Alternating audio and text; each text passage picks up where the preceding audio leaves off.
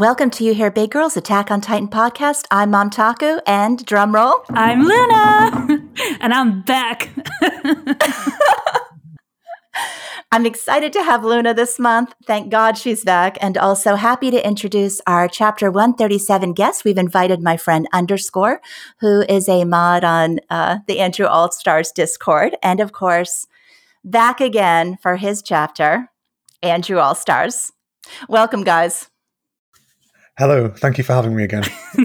Since it's 132, and this will be an interesting podcast, that's for sure.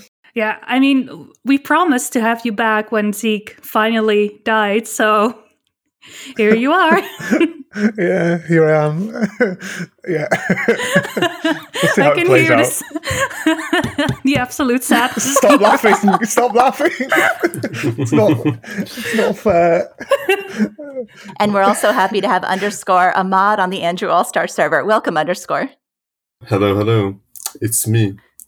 Thank you for making me be on this podcast. It's an honor. We're excited to have you. So we always start off with chapter impressions, and I honestly have not, other than Andrew, have no idea what Underscore or Luna think about this chapter. So let's go ahead and start there. So this is just a couple of minutes. Did you love it? Did you hate it? I mean, we'll get into the details, but just your initial impressions. Andrew, why don't you start? I'll start with what I liked. Well, that will be short. Guess. Okay. Yeah. I've obviously been to the chapter a couple more times, and I liked Armin's commentary about the little things in life. For being, the reason for being alive are the little things, and I thought that really did work nicely in regards to Zeke and his connection to Thomas Xavier and the baseball. I thought that was a really nice touch. Zeke's explanation about life and everything else, I thought was decent enough. I would have liked a bit more substance with their conversation, but it was fine. I liked the Titan designs, as I do every month in recent months. I think the Titan designs are really good that Izayama has gone all out with. There were some shots that I liked towards the end with Eren's head falling off, and you got his long hair draping down the Titan's body, or just draping down. I thought that looked really cool. It looked like a bit of a rocker, a bit of a metalhead there in that moment, in that shot. But apart from that, that's probably about it when it comes to what I really liked. Levi's face when he kills Zeke, I really like that as well, but I guess that's for later on. Did your face look like Levi's at that moment as well? Or Yes, it did. I guess it did. And I was just, that was just the thing. Yeah. I didn't like the pacing. I didn't like the whole thing with pathways. I thought it was a bit contrived. The whole thing with certain characters coming back, and the pacing was all over the place. Felt a bit rushed. However, I don't think that it broke the manga. There was nothing that felt like it was completely destroying it, but it really did feel like it was, as I said before, really badly paced. I'd probably give it a 5 out of 10 at best. But yeah, that's my overall view. And what about you, Underscore? It's a fine chapter. I'd say it's not the best, of course. I'd still enjoy it more than 135. It's a very thematic chapter. I think its themes are strong and it holds up. But outside of that, I think some moments, like the direction of the story, is probably not what I wanted it to go. But I can't really fault the chapter for being a decent interpretation. And Luna?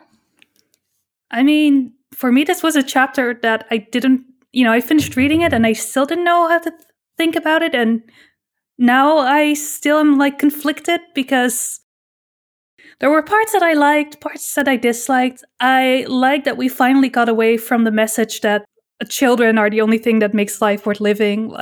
Finally we get something else. So that is something that I did appreciate about the talk that Armin had with Zeke. The origin of life story, a bit strange. Not sure if that was necessary. And I did enjoy, even though it doesn't make a lot of sense to me, seeing all the previous Titan shifters that we know and love. And yeah, I'm here for Reiner Helos.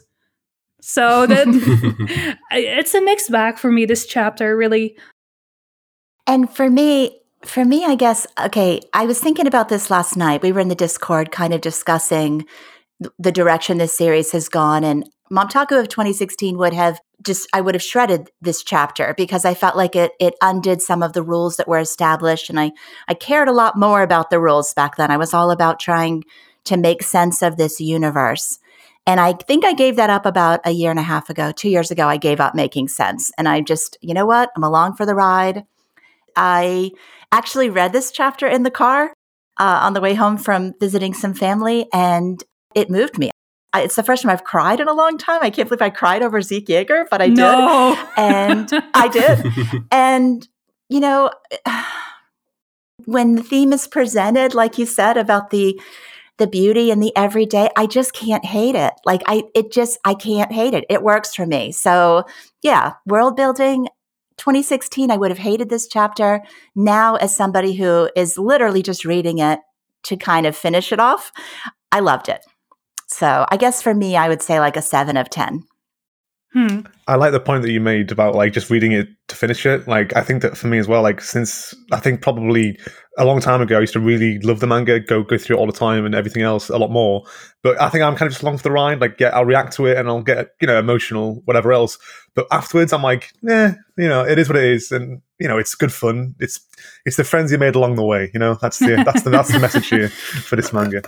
I mean, right now you just want it to end, don't you? Like, you we're so close at the finish line. You just want to go through. I relate to Suyama's comments about the marathon. Mm-hmm. And I think too, once your favorite character dies, it's just so much easier just to like let go of like I don't live in anxiety every chapter anymore. It's like all the characters I care about are gone, and it is what it is. Well, good for you, because for me it's going to be 139 chapters of pure horror. Thank you. No, but I kind of feel the same way as you guys. I was kind of like, a bit scared to say that because I thought I would be the only one. But yeah, that's how I feel. I'm not as enamored with this manga as I used to be, and I'm just kind of here for the ride. Like, let's see how it ends. But I think in the beginning of this arc, or like post-Marley arc, I had some gripes, and I was hoping that he would kind of go back to form when it came to the ending, but it's kind of been just more of a continuation of what we had. And I think that's why I'm also at peace with it, because it's like not as good as it used to be, but yeah, the quality didn't really drop that much over the past 10, 20 chapters. It's just been consistently lower than it was before. I have to agree with that completely because, well, obviously, past few days I've been going through War for Paradise arc, or the past couple of months, what have you, on my own stream and everything. Mm-hmm. And I've gone through 112, 113 the past couple of days. But obviously, with those chapters, like the quality there and the substance behind it, I feel is of a higher degree than what we're getting at present. But I think the underlying issue is back then there were so many questions unanswered. There were so many plot points still moving forward, with open-ended positions. Whereas now we're coming to the closure. So I think naturally the closure is always going to be disappointing in hindsight compared to getting to that conclusion, if that makes sense.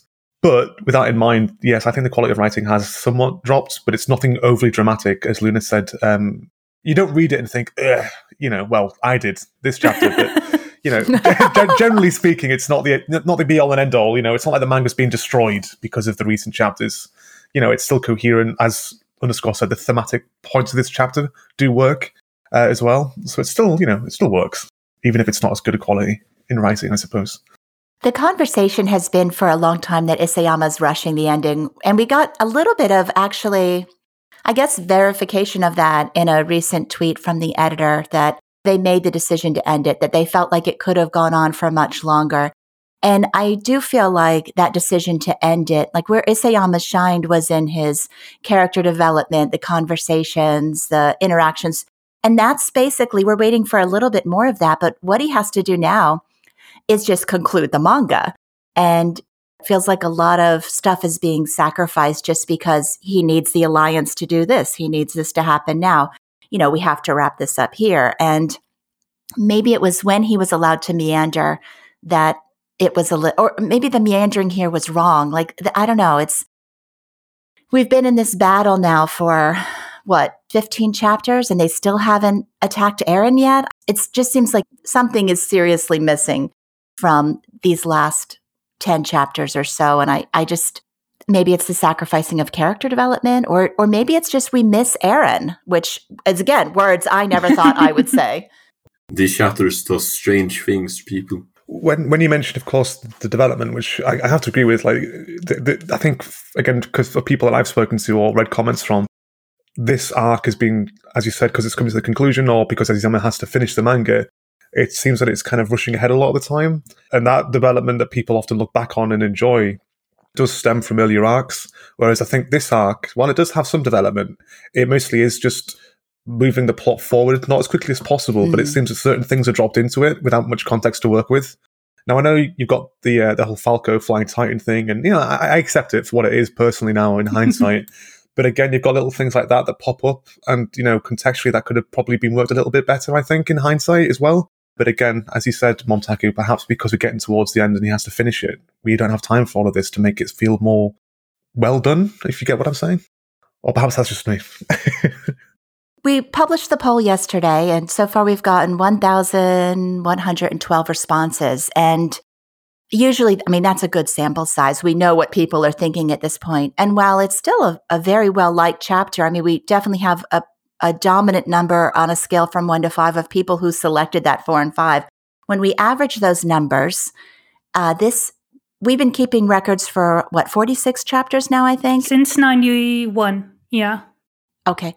And this one is way down the list. It's not as bad as some. The average is over 4. I think the average is on a scale from 1 to 5, 4.05. But that still puts it at 10th worst. That's not really a low score, though. I know, right? It's quite when we're dealing with numbers that high, it feels kind of redundant to put them in a list. I don't know. Well, the lowest is a 3.65, so even that's better than average. The numbers are all sort of tightly packed there. And maybe in retrospect, back in chapter 91, when we started asking this question, we should have done a 1 to 10 scale, and we would have been able to fine tune that more. But it's been 1 to 5 all this time, so that's what we have to work with. So I know we've touched on it a little bit, but I don't think there's any denying the rage this chapter. This chapter had certain segments of the fandom nonstop seething. Underscore, you're a mod in Andrew's server. What has that experience been like this week? I don't want to talk about it too much. It was impossible to have a functional conversation in the Attack on Titan chat when the chapter dropped, for example. It was just complete anarchy. But outside of that, it's been better now, though there isn't much conversation outside of memes and shitposts about people's displease. I pop in every few minutes, and there's a few people there who are not ready to let go of this dead horse. They want to keep kicking it, but it's kind of funny because we're also in the Titan Tea Time server, me and Momtaku, and we usually call that the chill server. But even with this chapter, there's been a lot of heated discussion going on about how this was not the way they wanted to see it end. It does seem like it depends which community you're in as to whether or not you liked or hated this chapter. It was very community-based, your reaction. But what I did was our friend Velocious, we all know him, he made a 12-minute video about everything that was wrong with this chapter. Oh, Lord. And yes. Have you watched it, Andrew? Yes, I have. Okay. And it's glorious Velocious style. It's glorious Velocious. We will link to it in the comments below. So by all means, if you hated this chapter, Velocious's 12-minute rant is for you.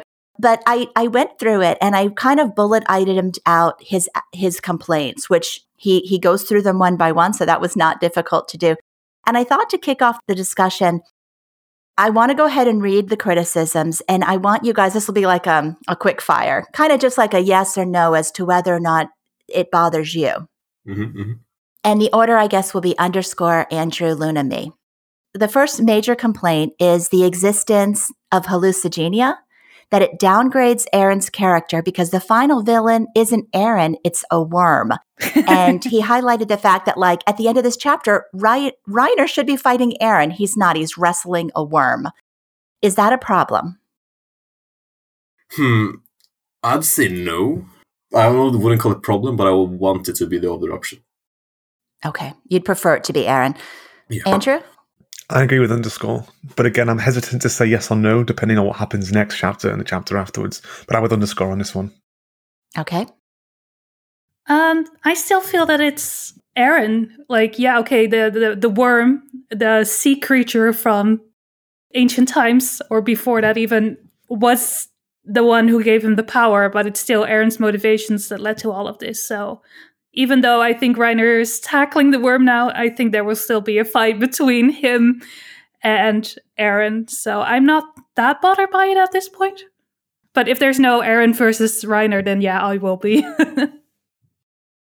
When we met the spine creature, I assumed we would get a little bit more about it, but I wasn't expecting him to become a major character. So I'm... Is he? I mean... Is he even a sentient creature? Maybe it's just like, an amoeba type.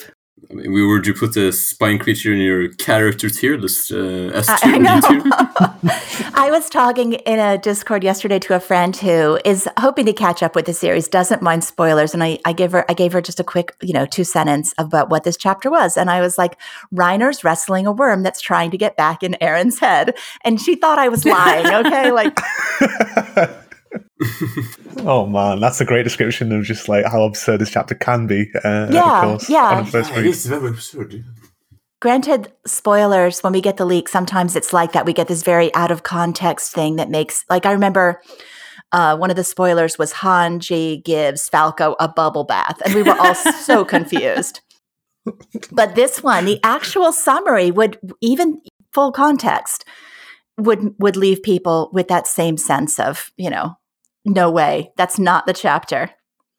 All right, number 2. He highlighted Ymir's isekai existence, that basically she created this alternate world for a desire for connection, and the frustration that Aaron's strong connection with her, which many people embraced, was not based on freedom from slavery or any of those things. She just wanted friends. What do you think? I think that's cute in a sense. It's like a child just wants, connection in some sense. Yeah. I like that idea. Yeah. If you'd asked me this on Monday, I would have said I don't like it. If you asked me it now, honestly, I think Underscore said it really nicely. It's cute in a way, but I do think it's lacking. I think it's a little bit too simplistic, just wanting a connection. I think, I do like the idea that she did want to get away from slavery like Eren, but as a combination of both of those things, I'd like it. So it's hit and miss for me, I think. Yeah, I agree exactly with Andrew, because we saw in chapter 122, like her longing gaze towards the couple that was about to kiss. So you can tell that she wanted some sort of connection. But on the other hand, she also tried to release the pigs. And I don't think she had like some sort of connection with the pigs. It was just, she wanted to set them free because they were enslaved the same way that she was. So I felt like it was more of a combination of those two. So I hope it's not reduced to just the connection thing, but we'll see. We'll have to wait. I do feel sorry for Eren fans who kind of embraced that moment of Eren's apparent compassion and her reaction to it, because now it feels like that's been taken away from them.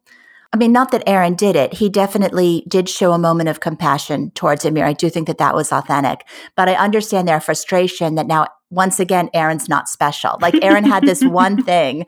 He freed Ymir from slavery, and now they've taken it away. It's like, nope, she just wanted friends. She's so fickle. She'll go with whoever smiles at her. But he is special because he was born into this world. Yeah, but everyone is special because they're born into this world. So if everyone's special, then... No one is. Oh, everyone is super and no one is. The only thing that I am thinking about is, like, I'm sure she had some sort of connection with her daughters at least.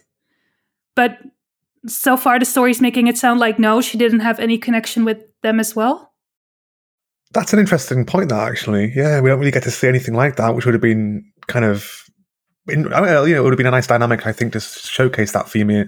Because we don't really get to see any kind of human bonding with her at all, do we? No. So even something that small would have been, likable, at least for me as a reader. Okay, the next criticism is that this is the big one. Zeke could have acted at any point. Instead, he just sat there having an existential crisis while waiting for Godman to arrive. Oh, God. These memes. Among Godming. I know, delicious. Underscore, does that bother you? I mean, like, not really.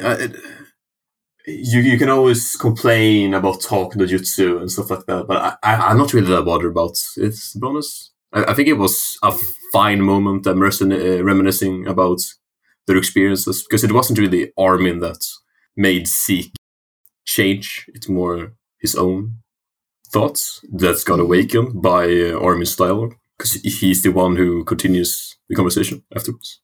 I think it's clear that he already shown some sort of rebellion, at least because he's already like contacted other shifters like Bertolt and Grisha. So yeah, I'm fine with it. So Andrew, what about you? I completely disagree. 100% disagree about his opinion about Zeke on this.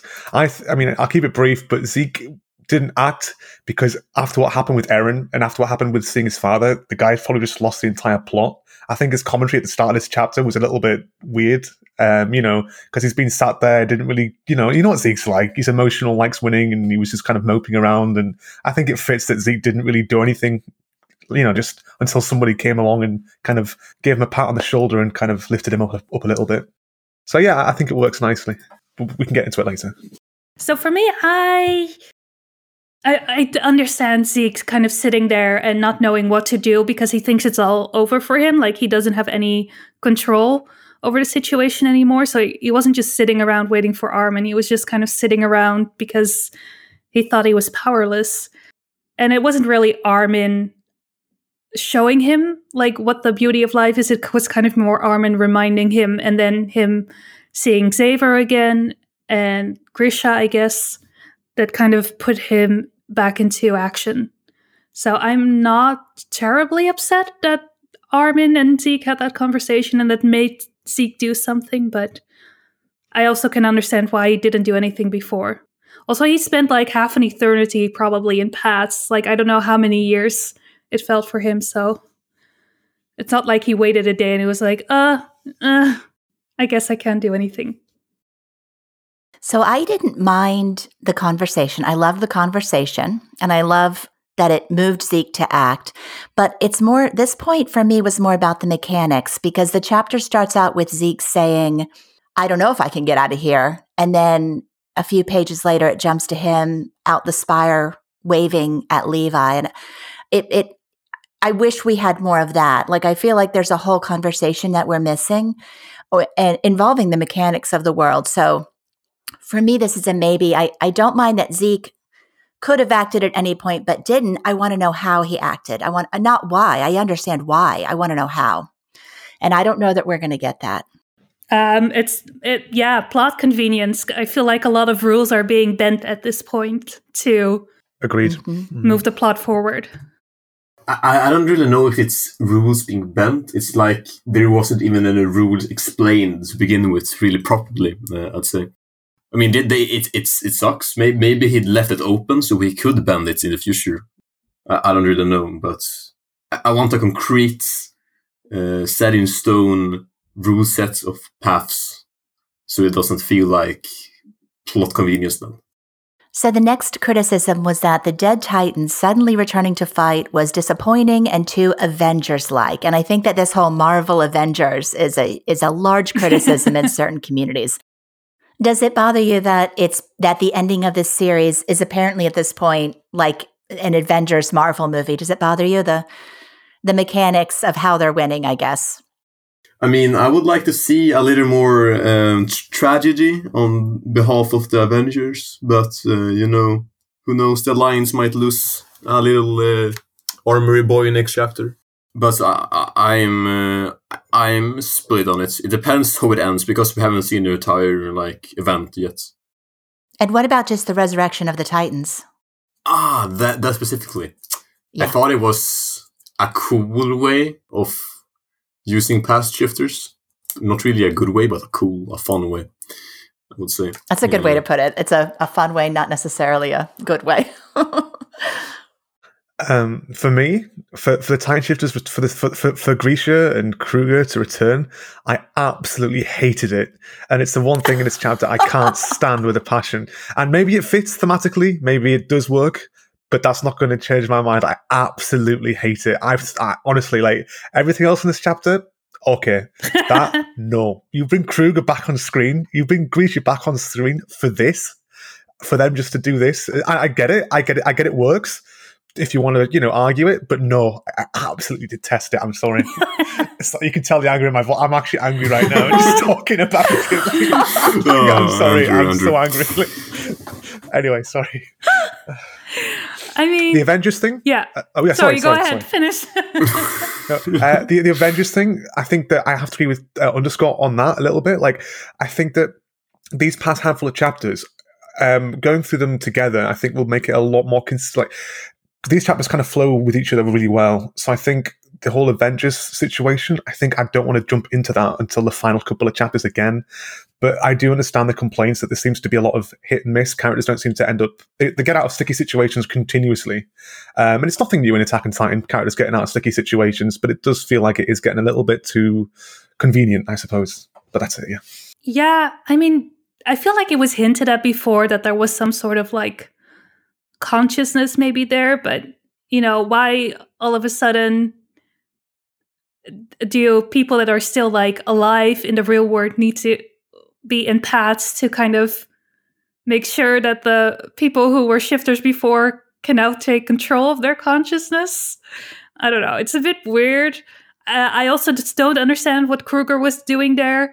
Where were all the other shifters before? Why was Xavier's Titan a fucking ram and not a mole? What was this chapter? I mean, I did like seeing Ymir again and Porco and Marcel and them protecting, and Bert, I guess, as well, protecting Reiner and Peak and Annie, so that works. Everything else also kind of but why? So I, of course, am 0% surprised that this happened, and I'm very happy because I've been predicting this. And my bingo card, my final chapter bingo, is looking awesome. Let me just say, I'm all I need now is Historia's baby to be a shifter, and I've got a bingo already. Oh, no. I am looking less lucky about my bingo card. So, yeah, I kind of thought it was coming. If it's cheesy, if it's cheap, whatever. It's the story that I saw happening. So maybe not. I mean, I knew Ymir would be back. There was no way she wouldn't. Her death, this whole concept of the dead, still having a consciousness, I think has been established enough that it's not out of nowhere. Yeah, it felt set up to me. So I can't argue it too much. It's not out of nowhere. All right. Zeke waving to Levi felt like a joke. Did that bother you, Underscore? Not really. I enjoyed that moment. I don't have much to say about it, though. Okay. Andrew? You're not going to believe this. I hated that reaction. I love it now. I think it's good. I actually think it's great. But yeah, I think rereading chapter 112, 113 recently has actually just kind of made me kind of, see things and we'll get into it, of course. But yeah, I like it. Okay. That's surprising to hear, considering your initial reaction. I know. Yeah. Okay. I think it's true to Zeke's nature. He's always been this goofy dude in a way, so I don't mind him waving. I do kind of, I think it's sad that it was so short and almost meaningless, his death. He didn't get, Yeah, some dialogue would be nice between him and maybe Levi. we'll get it next chapter, but if this was it, then it feels a bit empty in a way. I think all character deaths, you kind of want more. I remember thinking that with Colt, with Porco, with Shadas, with Magath. They always leave you wanting. They're good deaths, but they leave you wanting. Oh, yeah. Well, they're all warrior side except for Shadas that you mentioned. I know. I enjoyed it, and I was hoping for a little more banter between them because the banter with Levi and Zeke is always fantastic, but it worked for me. I thought this was fantastic. And Zeke is such a nerd. Andrew, why do you love? You picked honestly the dorkiest character to have as your favorite. I admire that. There's just so much charm to him. That's why. There's just so much to him, isn't there? There wasn't originally, but I guess I kind of saw it to start with. I just, there's something more about this guy, and yeah. And the last point that Velocious highlighted, and I think we're probably all going to agree with this one, or at least agree with it for now, is that the battle continually feels like there are no real stakes for the Alliance. Oh, for sure, yeah. 100%, yeah. I mean, a smart way to do it would be a death per chapter, but maybe we don't have time for that because it will take up more pages. And manga soon ending. But I totally agree with Velocious on that point. It's my biggest complaint with these later chapters and this final battle. But so far, it's not over. We might see deaths, but that won't save the earlier parts of them having barely any stakes. Yeah, I guess I have to agree, but I don't know. I thought more people would have died by now. On the other hand, it's also like, Connie is expendable at this point, but does it really add anything if he dies to the story? It's better just to have him alive and not really appear just be there in the background. Be like a nice house plant that doesn't really bother anyone. Yeah, so this is a gripe of mine as well. Like Luna was saying, every death so far has been people over the age of 25 and warriors. And it's, we haven't, the 104th has, since Trost has lost Sasha. That's it. The end, Sasha. It does feel like there's no stakes for them.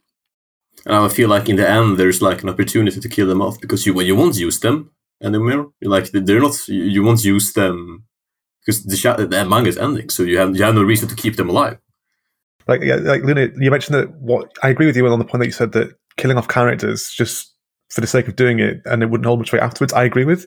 And I think that's maybe fundamentally a problem with the writing itself and how quick it's gone. The whole Handry and Flock death I thought was done really well. I mean, I did have complaints about the pacing of Handry in one chapter, but looking at that compared to now, I'm more appreciative of it, and I think had we had more setup, perhaps in earlier chapters like 134, 135, 136, then perhaps we could have had those deaths be impactful in this chapter or otherwise, but that hasn't happened, like you said. So doing it now, it wouldn't work, would it really? I think if they had met with their parents, if Falco had brought them down to their families, then maybe there would have been some setup to have them die, and it would be like heartbreaking in some form. But agreed. Yeah, that would have been nice. But now there's nothing really. It would have been nice for example, Annie to die without meeting her father again, but she knew she could protect him, for example. Yeah, well, I mean that would be a nice moment. It might still happen. Who knows? Maybe next one. And then Armin will be the forever virgin again. Back to Armand. Yeah. Among, just love that word so much. It's so dumb. I just love it. It's so stupid. It's so powerful. It brings energy to the conversation. It does. Among. I like how on most everybody's final chapter bingo, there was some statement about Armin's big brain moment. And I saw somebody in parentheses put, but it's actually really, really obvious because there's never been a big brain moment that's not really, really, really obvious. I love Armin. And I know, Andrew, I was listening to your stream and I know you defend him, but it is, you want to upset any conversation, especially one with the plot chads, just drop in a positive comment about Armin and you'll get 3 hours of screaming. Yeah, I like Armin. He's a good lad. All right. So the chapter opened with the Cambrian explosion, and I don't know that we really have a lot. I think the funniest thing about that was just the reaction from the fandom when it was leaked. What did you think about the origins of life being included? Or I guess the better question would be, are we all assuming that this is the origin of the actual parasite that made a connection with Ymir? Is that the assumption we're supposed to have? What do you think? I mean, I'd assume so. But in all honesty, I would prefer it to be. It would be like, yeah, I want to know more about the parasite. That's how I acted in 122, and no, it's fine. We don't need to know more. I think it's better to just have left it open in a sense. Yeah, I agree with Underscore. I think it should have been kept open. With that in mind, though, I don't mind it, honestly. I think that, it does go back to our own evolution. And I think it kind of showcases, of course, that essentially, Titans and humans were just evolved, at that time, just kind of subsets from each other. And, because obviously the parasite itself created Titan life, essentially. And I think it works given this little backstory to how it, started like all other life. It just so happened to be, of course, a subset of that. And, I think Zeke explaining it was a little bit strange, but I think he spent so much time in Pathways. Maybe that's kind of an explanation as to how he, figured all this out or knew it. Or perhaps, again, it's because, of course, when he was alive, he kind of knew it anyway. But yeah, it works. It's exposition that we didn't really need, but I welcome it all the same, if I'm being honest with you. I welcome it for what it is. I thought what was good about it was it was the opening that led right into Zeke's perspective on life, or how Zeke viewed life. I'm kind of with you guys that I didn't necessarily need a big explanation for the Titan origins, but I was really impressed that Isayama dropped it in there and then built it around Zeke's life perspective about why life continues and what's the purpose of life, and just that whole existential stuff that he was getting into. So, and I did love Zeke. I remember when we first saw Zeke, the panel that was revealed at the exhibit I think it was in Ueno Royal Exhibit, something, 2014. Zeke is sitting there with his little glasses on, looking really thoughtful. We have no idea who he is, but he's presented as the key to the story. And I remember thinking he looked just like, incredibly nerdy. I had a lot of ideas about who I thought he was that didn't come out, didn't happen. He ends up, my perspectives changed, but now he's back to being this like nerdy guy sitting in the sand, building sandcastles, talking about science with another science dude. And it just really, I don't know. I loved it. Yeah. And apparently most people agree with you looking at the poll, because about 50% of the respondents say it was awesome to see the connection to real world evolution. And another 25% were like, yeah, origin of the spine creature. And the rest was kind of like, I'm not too sure about it, which is where I fall. I'm like, was this necessary? Did we need this? Couldn't these panels have been spent on something better? But yeah, I think I said it in a previous podcast that the spine creature was like too vague for me and I wanted more explanation about it. And now I got it. And now I'm like, no, this is unnecessary. So Andrew, you're someone who's been very open about loving Zeke and loving his character. And I guess when I read this, I thought about you. Did this work for you? Did it fit? Did anything here not fit what you knew about Zeke as a character? Did this additional information on his perspective of life and so on, did it work? Originally, I didn't put much thought into it when reading out my reaction, I suppose. So at the time, no. But now, yeah, I don't think there's anything here that feels it's out of place with Zeke. I think, again, based upon his attitude, how downtrodden he looks, how he's coming across to Armin, and how Armin responds to him almost kind of bewildered by this, I think it fits with Zeke's persona and how I think he would kind of look. I think Isayama knows Zeke quite well in how he's written him in this chapter, in the entire chapter, actually. So reading it, it works, yes. I think I don't know how to explain myself, but Zeke sat there pondering and feeling defeated after what happened with Grisha, after the euthanasia plan had all backfired. Zeke, he likes to win. And he gets salty or he gets angry and everything else when he doesn't. There's more to him than just that, of course. But yeah, I think him sat here defeated, him kind of just, lost in himself, building sandcastles like a little child, kind of not reminiscing, but, because Zeke is a big child, he never, apart from Thomas, he never really had that kind of family connection. And, he was a warrior like other characters, but his experience is a lot more timid. I think he's a very insecure person inside. And I think just seeing him here building sandcastles, kind of dwelling upon his own existence and the existence of humanity, it works. And I think it's charming. And him and Armin together, honestly, I speak for myself probably, but him and Armin have needed to be on screen for such a long time. And I like the fact it's Armin that kind of does express himself, because Armin's a very insecure person as well.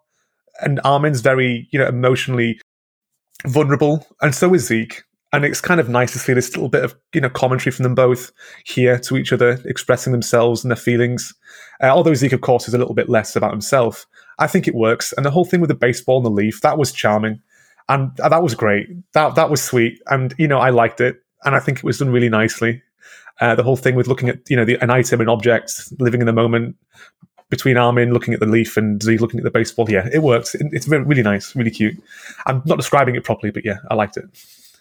When did you fall in love with Zeke as a character? What was the moment? it's going to be surprising. When I first was introduced to the Beast Titan, I loved the design, the character design.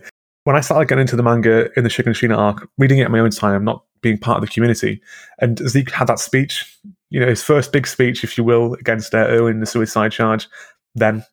So basically his proper first introduction straight away. And he was the first person, my first ever video on YouTube ever, about Attack on Titan was, is Zeke Yeager a villain? With a question mark. That was my first ever video. And this was back when the Marley arc was probably on chapter 94, 95. At that point, wow. I made a video questioning Zeke's personality. I don't know why. Don't know what connected. Maybe it was fate. Maybe it was fate, love at first sight. I'm not sure. But generally speaking, yeah, I've always loved this character from kind of his first real introduction when he was a bad guy. From that point, yeah. It's risky making a video about somebody that early in the series. How does it hold up? It was back in 2017, so it would have been in about early 2017 when I first made it. Does it hold up? Yes, the editing style was terrible.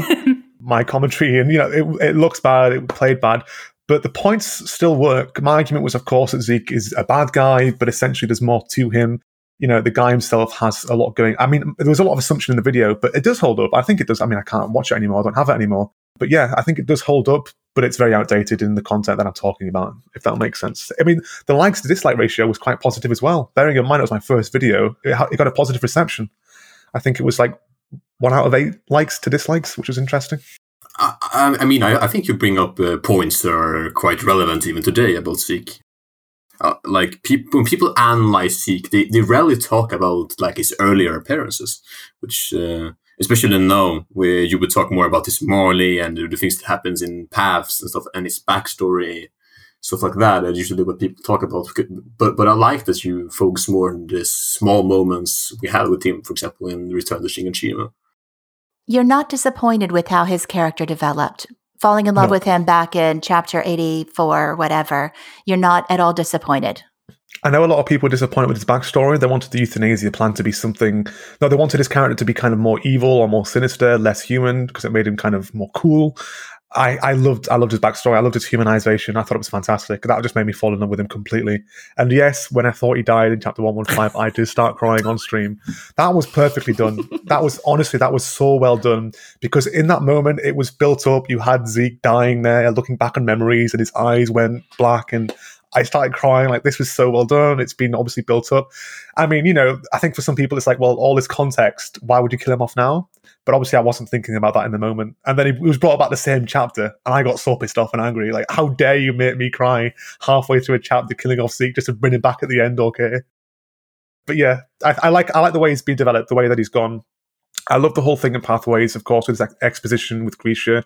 I think the only disappointing thing is this chapter when it comes to the lack of exposition and dialogue with Grisha.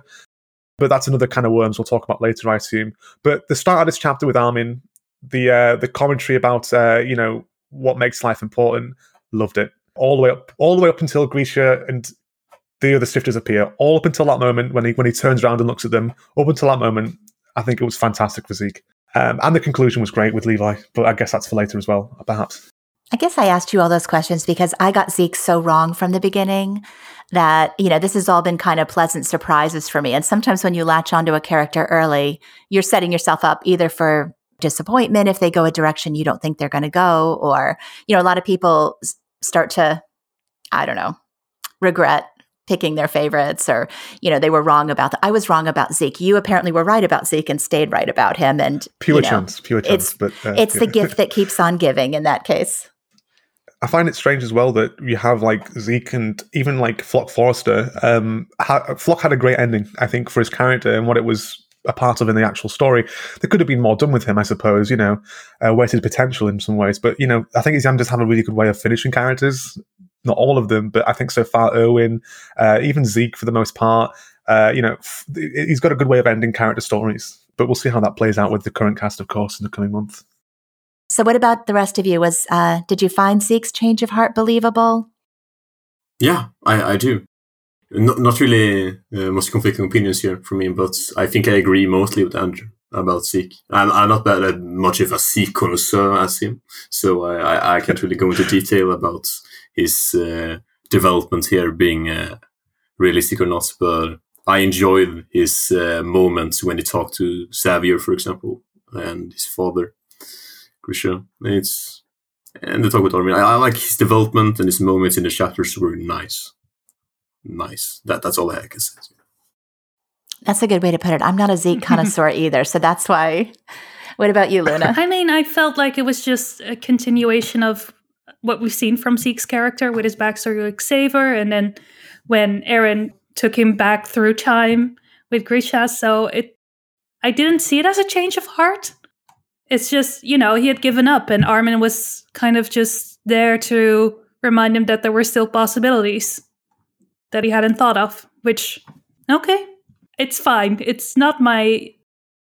I think, the only thing that I take issue with Zeke in this chapter is just the beginning, like the exposition of life. That feels, and the whole explanation of multiplying, that felt a bit off to me. But other than that, I felt it was true to his character. So looking at the poll this month, only 16% didn't like it. Everybody else seems to be on board. They think that Zeke's character development here was, like you were saying, Luna, just more the same in what was to be expected. Can I ask a question, sorry, about the fandom that you might be able to answer, Montaki and Luna? Well, maybe even two as can answer it too, but what's the general reception to Zeke by the general fandom at this point, or at least even before this chapter? Do people like him a lot more now? Like, do people appreciate his character a lot more? What's the general outlook on him as an actual person? I mean, he's done a lot of bad things, but yeah, do they like him? Does the fandom like him? I think so. We have that on the poll, actually.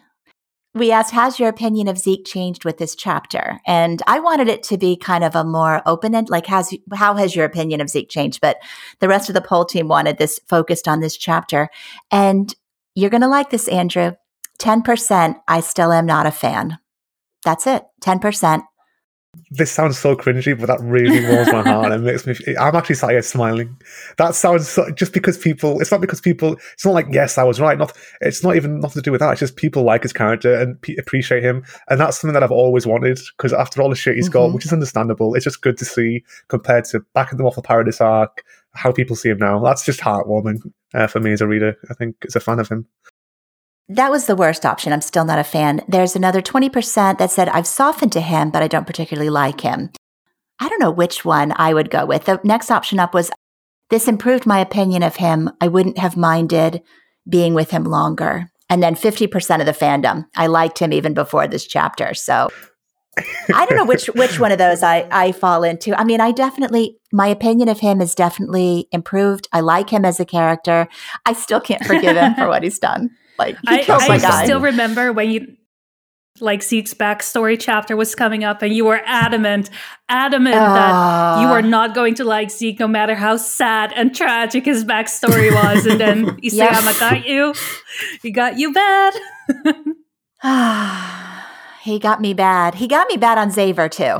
So I was totally dead wrong about Xavier. Can I just hear that one more time, please?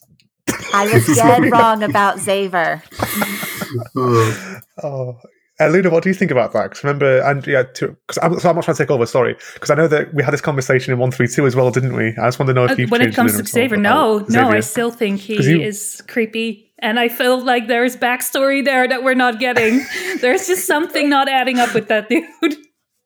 And he's a ram, like his Titan form, which is like basically a devil. So I'm trusting him even less at this point. Not sorry. It should have been a whale. That's funny.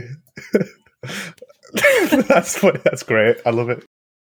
So it's too soon to tear up our Xavier for me, yeah, suspicious definitely meta. We can still keep them in our suspicious, archives. but I don't think we're going to get any payoff.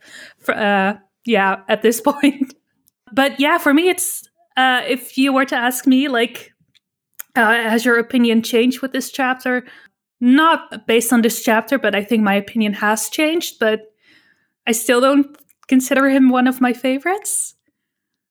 Sorry. He's just, I don't know, maybe a bit too goofy and weird and out there for me to really like him. What is this? How dare you? take that back right now. People that like the alpha male characters, like the stoic Chad, like they've lost so many characters now. If that's the kind of character that you like, the goats, Chad, like they're all nerds. Every one of these guys is nerds. Except, well, even Erwin's a nerd. Like, are there any like really solid alpha male Chad characters left in the story, or have they all been? Yeah, just Aaron and Keith. Keith died, so yeah. No more Keith the Shad. Aaron, who has impregnated Historia from like outer space. I don't know. It's the founding Titan power. He can transfer his hallucigenia dick into. Okay. Have fun with that. So one thing that I really loved, I wanted to see the fallout from Zeke's conversation with his father in Paths. Like I wanted the I love you and the hug. Like how much did that affect Zeke? And I actually was really impressed this chapter that the answer to that is not so much. Like when he thanked Grisha and called him dad, I thought that was good. That was enough. But the person that he really gave his love to was Xaver, and appreciation for life to Xaver. And that's when I started crying right there. I like that. I like this small little comment to Xavier. I mean, it fits into his character, but it shows his change as well. And it's a very nice touch. I would like something more to Grisha, but we already had the hugging scene. So I don't think we can really do something like that again. Yeah, I think I agree with both of you here on the fact that, of course, I would have liked more from the Grisha and Zeke.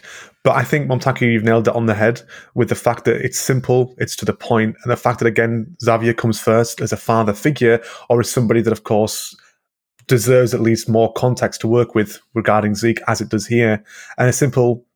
Like, I know, was it, Momtaki, didn't you say at some point that you would never thought he'd call him dad? That it was always going to be Grisha or something similar? Or that there was a... I mean, I was curious to see, like, there was a lot of criticism back in that chapter that Grisha did not earn Zeke's love, that hug, that apology shouldn't have been enough to change Zeke's mind. So people didn't like that. People that don't have a good relationship with their family, that last minute deathbed apology, they were unmoved by that. So I was curious. I was curious how it would change Zeke as a person. I think it was handled nicely, yeah, with it being simple to the point. Thank you, Dad. Like, he acknowledges him and kind of understands him, but there's nothing more to it. There's nothing like hugs and tears or anything again like that. It's just done with, and that's, it works. I agree it works, but I would have liked a little bit more to work with the context here. I think we, in that regard. But yeah, it works. And I like what you said at the start, like I said, about Thomas Xavier being the center of Zeke's life as a figure, which because again, Xavier was always there for him and played with him and took care of him. And I guess what Zeke got from Grisha was like the acknowledgement that he did wrong. And I felt like that probably mattered a lot to him, that Grisha should have done better as a parent. And I think that's what really all he wanted, or all that Grisha could give at that point. LSJ found a really good meta on Twitter, and I don't know where it was from, so I can't credit this person. I don't know if it was in the Japanese fandom or the English, but this person wrote that Zeke's family wasn't the thing that saved him. Zeke never got the family he wanted, but instead was able to find beauty on life through the moments he had with Xavier. So it was very individualistic. He was able to find meaning outside of his life, outside of his family, which is realistic, because a lot of times media shows that you can end up having a relationship with your family otherwise, when often that's not the case in the cases of toxic families. The person wrote, I think Isayama did a great job with that message, especially since in Japan, a lot of cultures have that family first mindset. So they thought it was kind of remarkable coming out of Japan that a found family is the one that saved him in the end, that's very unusual coming out of that culture. So I really appreciated that meta. That was, thank you for sharing that. That's not something I'd actually considered, looking at obviously Japanese families and how it works over there. So thank you for that. I do think he understands his characters. And I know like on Tumblr, where I did spend a little bit of time looking at the meta, the thoughts and feelings of Zeke as an antinatalist.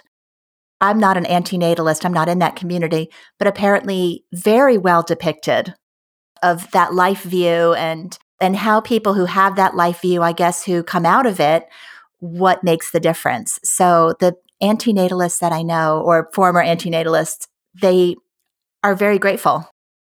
They thought that Zeke was going to be punished for that ideology, especially in a manga that makes it appear that children are the future. But Zeke wasn't punished. He was acknowledged. He was treated with respect. And even his change of heart apparently was beautifully done. I mean, you criticize Isayama all you want, but sometimes he gets things really, really well. I mean, even the change of heart, it wasn't like him like, no, I should have been born. I was wrong about all my ideas. It wasn't like he still kept to his ideals to the very last moments. So it wasn't really a change of heart. It wasn't really like Armin changed his entire thought process in like some Naruto-styled conversation with the big god. So I agree with that completely. It felt to me more like he acknowledged that it wasn't his job to say if life was worth living. Like he still thought he was right, but maybe it wasn't his job to make that determination for an entire race. I mean, that's kind of how I interpreted it there at the end.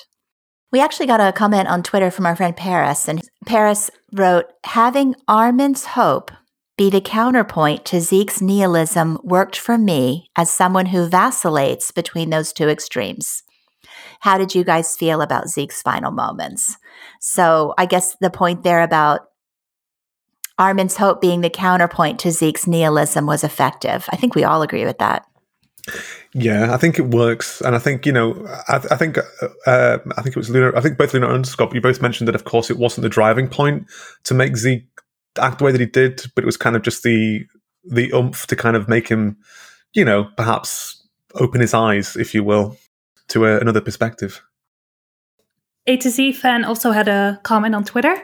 He asks, what is your opinion on the focus on existentialism, and does it tie well into the series themes? And the continuation of that is, was that philosophy 101 lecture really enough to get Zeke and the past shifters on Armin's side? Do you think it's consistent with their motivation? Let's start with the first part. The focus on existentialism and how well does it tie into the series themes?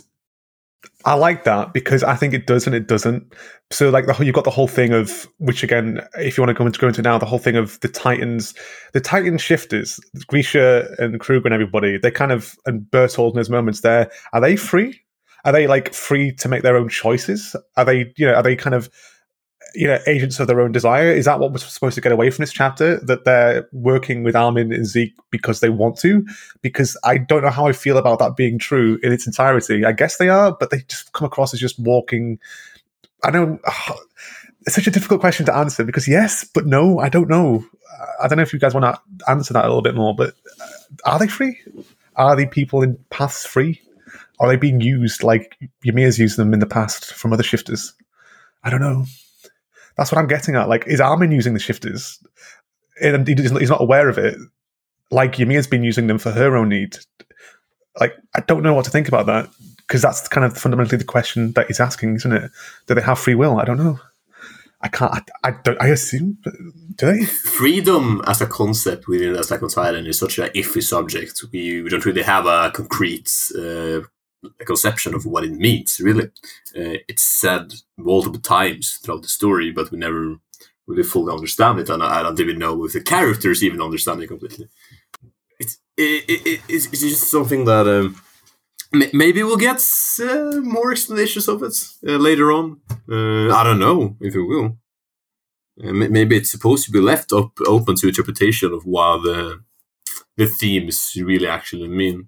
I would prefer that in a way, but I also like answers. But yeah, existentialism itself, yes, it does tie well into the series themes. Yes, it does. But in this particular example, I'm a little bit on the fence about it. Depending on who you're talking about within the actual manga, which characters, which chapters. But yes, it is a focus, free will and determining what one can do. Yes, it is a big factor, but are we talking about this chapter? Yeah, that's the thing. It did feel like there was like 3 chapters of content crammed into one chapter, and that's the kind of stuff that got skipped. Like what really happened? We're missing a big scene, and we're missing some viewpoints. We're making assumptions that, they willingly did this and why it happened, how it happened, and so on. It's hard to know. I mean, I feel like there is some free will going on there, but like what summoned them? Like what made them finally have that free will in that moment then? It's weird. Yeah, I don't know. I don't have an answer to that question. It's just, I think that's what's bothering me. Like, why all of a sudden? Do you think we'll get more? No. I doubt it. I think this was just like a plot device to kind of help the Alliance out and kind of just to kind of see what the beauty in life is, because that's always been a theme in this series. Like, life is cruel yet beautiful, and Armin and Zeke kind of discovered what their beauty in life was. So to me, it fit with the rest of the series. Yeah, it's just, there's no way of knowing. At this chapter, again, 2 chapters for the end, and I've got more questions. Like I could add my list of things that I would like answers to has doubled, I guess, because of some of the mechanics of what happened here. Yeah. Well, if we get an answer to that, then I'll gladly admit that I'm wrong, but I doubt it. So, concerning the second part of AZ fans' question, was the Philosophy 101 lecture really enough to get Zeke and the past shifters on Armin's side, and is it consistent with their past motivations?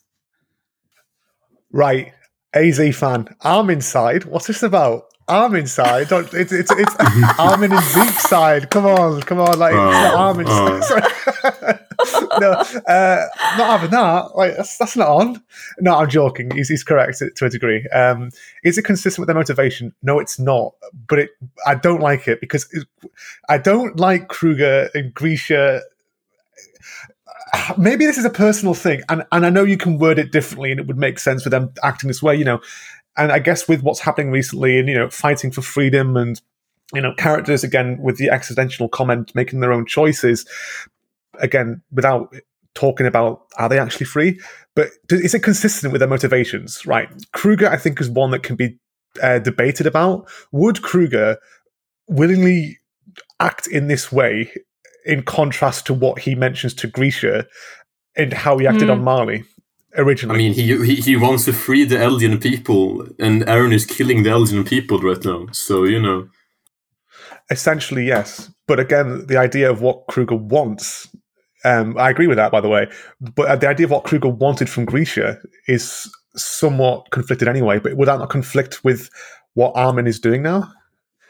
Like, I mean, I don't know. That's the thing. Like, does it fit? Yes, no. I don't know. Does Grisha and Kruger know what's been happening? Or are they just suddenly popped up after a speech that we didn't get, without context that we don't know about? And just, what were they told? What do they know? Are they looking at everything happening? Like we see Erwin when Hanji dies. Are they looking at the sidelines? Are they seeing through pathways what's happening in the real world? Are they fully aware of what's going on? That's my issue with this. Like, is it consistent with their motivation? Well, maybe it is to a degree, but what do they know about this whole scene? We don't know enough information about how Pathways works. We don't know what Grisha and Kruger and the rest of them know about what's going on. Also, Ymir's in the background there as well. I don't know what you guys think, because it confuses the hell out of me and it annoys me, because I feel like if they do know what's going on, we would have had a little bit more from them perhaps. But if they don't know what's going on and they're being used and manipulated, it's kind of counterintuitive to what Armin stands for. And it also kind of complements Eren's plan a little bit too. Are they fighting fire with fire? Ymir using minus titans from the past 1,000 years, and Armin using recent shifters from Zeke's memory. Like, I don't know how you'd put this into perspective with consistency. I mean, and their motivations. This came up last chapter in a way. We were talking about Annie and how seamlessly Annie is reintegrated in the cast. And my friend Marie made the joke that apparently there was Wi-Fi in the crystal because she came out completely caught up to speed on everything that's been happening. And maybe it's more believable for Annie to have that because Armin and Hitch were apparently reading the newspaper to her and telling her what was going on, and she was apparently aware. But yeah, I think the idea that Grisha, Kruger, they all got caught up instantly, especially Kruger, who only knew Zeke at most briefly as a child, that he would suddenly be caught up in what's happening and be able to make a clear determination. Yeah. It's a hole in the story. Yeah, I like that. Well, I don't like it, but that's an interesting point. Yeah. This is why I get so frustrated with this manga. Just the consistency is just all over the place for me. Like, and now that you've mentioned that, that's going to bother me even more now as well. Do you feel part of this is Isayama trying to we got a comment on our YouTube video last month about Erwin would not support the rumbling. Isayama said it 3 different ways. People still don't accept it because they don't think it fits Erwin's character. And now we have Kruger trying to stop the every character that people have latched onto as being those who would side with Eren's ideology are one by one being picked off and forced into the role of being. Once again, Isayama doesn't understand the characters. I know that they are Isayama caved to fan pressure. He's making it for the masses now.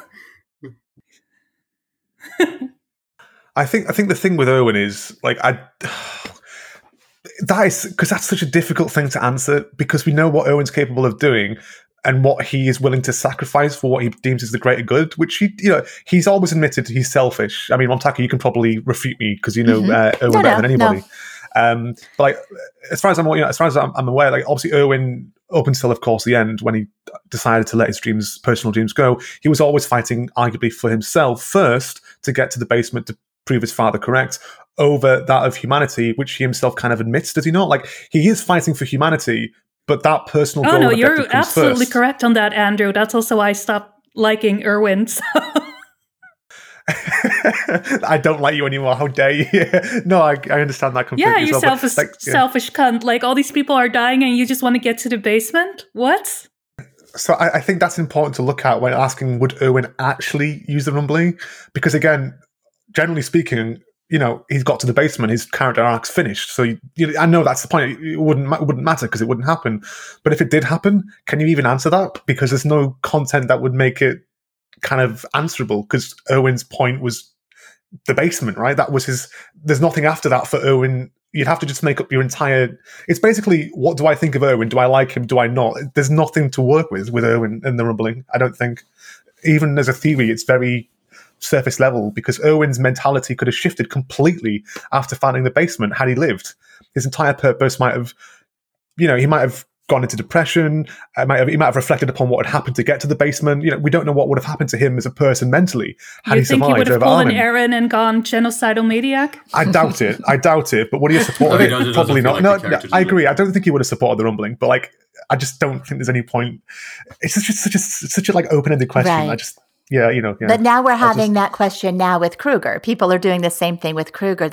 We asked in the, I don't know, maybe, I don't remember which poll, which characters do you think would side with Eren? And we listed a whole bunch of characters. And I think 60% of the fandom, the highest was Kruger, thought that would side with Eren if he were alive in that day and making decisions. And the other one that was super high was Kenny Ackerman. Yes. So characters like Kenny and Kruger and, so to have Kruger, when you've got 60, 70% of the fandom thinking that Kruger would side with Eren here, to have him actively fighting Eren now is kind of a smack in the face for those people. I personally, being who I am, know for a fact Kenny would never support the rumbling because Yuri was Kenny's guy and Kenny ultimately would go with Yuri. That's kind of a slap in the face to everything Yuri stood for. And that's who Kenny cared about. Whereas Kruger, I didn't really have any opinion what he would do. I think it would take a lot for anybody to support a full-scale genocide of the entire world except for one island. So my tendency is to think nobody. But yeah, I feel bad for people that thought Kruger did because they've lost yet another card in their hand. Go ahead, _. Can you just ask, where does the thought that Kenny would support the rumbling come from? I don't know. People who just view him as selfish, I guess. I just said yes, but ignore that. You're right. I don't know why. Yeah, 100%. Because Yuri, 100%. Yeah, he would have stuck by Yuri to the end. I mean, he wants to be a sympathetic person. He wants to be like Yuri, and I know. But what you said before, I know the character better than Isayama. Oh, of course. We already pre-established this. No, I mean, this thing about Kenny supporting the rumbling, to me, that's one of those that I could go on a 40-minute rant about if we needed to, because it's against everything Kenny and Yuri were striving for. But with Kruger, I do think there's more gray area. Like, if we're talking about somebody who was capable of doing awful things, Kruger had a whole life of doing awful things. The number of people that would be Jaegerists is just dropping like everybody. The only one people are left with hoping for is Historia. Oh, Lord. That belief that she is supporting Eren. Because otherwise, wasn't that they're dropping like debunked? flies. But refuse to be believed. Oh, it's a lack of Finnish conversations between Get ready next month, Momtaku. Eren I and know. Historia had a baby, and she likes genocide. Like, oh no. You can rub it in X-Lash's face as well when it doesn't happen. I can't wait. I will say this though, like, as much as like the histrionics this chapter that I saw on your server and also on Titanfolk with people like burning their manga volumes because of this chapter, I would be very tempted to do that. If X-Lash is right and Historia had the baby and supported whatever, I would that you will see histrionics. So I will put Titanfolk to shame with my level of histrionics. For the last 2 months, you have to just go all out just for the memories and the banter and it finishing. But on Kruger, like I said, I honestly, I think you nailed it at the very start of this conversation when you mentioned, of course, Kruger was actually fighting to save Eldians across the world. So again, what kind of viewpoint are we looking at it for Kruger? Because I know, Momtaku, you mentioned that people said if Kruger was on Paradis during that time, does that mean he was growing up on Paradis? Or does it mean, it's like, that's what I mean, like how are we phrasing that point? But I think what Underscore said is correct. Like, if Kruger saw this based upon him, which is what's happening in the manga, if he saw this and saw Eldians across the world being killed, who he himself wanted to save alongside those on Paradis, would he have been supporting Eren? I don't think he would. I mean, I think he would support the death of Malians and the control of the world in some sense, but the absolute destruction of the world? He wanted... Probably not. Yeah, you're right that he wanted Eldians to be free. The thing is, maybe looking at the current state of the world, he realized that only the Paradisian Eldians could be free, and he would take that as opposed to, like, none of them being free. Fuck, he might actually. That makes no sense. I don't know. Like, I think it would fit with someone like Kruger. Like, I think, like people like Flock and stuff, I'd see them as quite, realistic in the sense that they act and they do what they think. That they have an opinion, they have a thought, and they'll follow it to the bitter end. And I think if Kruger sees the option being all Eldian or some Eldians alive, or the other option, which of course there isn't one really, is there? Not what peace isn't an option. We know this firsthand. So what else is there for him to support to save the most people of Eldians? Either the rumbling or just let the world invade Paradis, I guess. That wouldn't fit his plan. What would be the alternative for Kruger based upon what he wants to do? And I keep thinking back to like the future memory he had of "Don't you want to save Armin and Mikasa?" Have we had that? We haven't really had it fully explained, but I think people say it relates to the moment where Grisha gives Eren the Titan power, and he's like, "You have to save Eren and Mikasa, Armin and Mikasa," right? Exactly. Yeah. I mean, that's the only way that I can reconcile it at this point, is that Eren sent that memory back to force Grisha's hand, to force Grisha to act at that moment. So it wasn't it wasn't necessarily an honest thing. It was manipulative.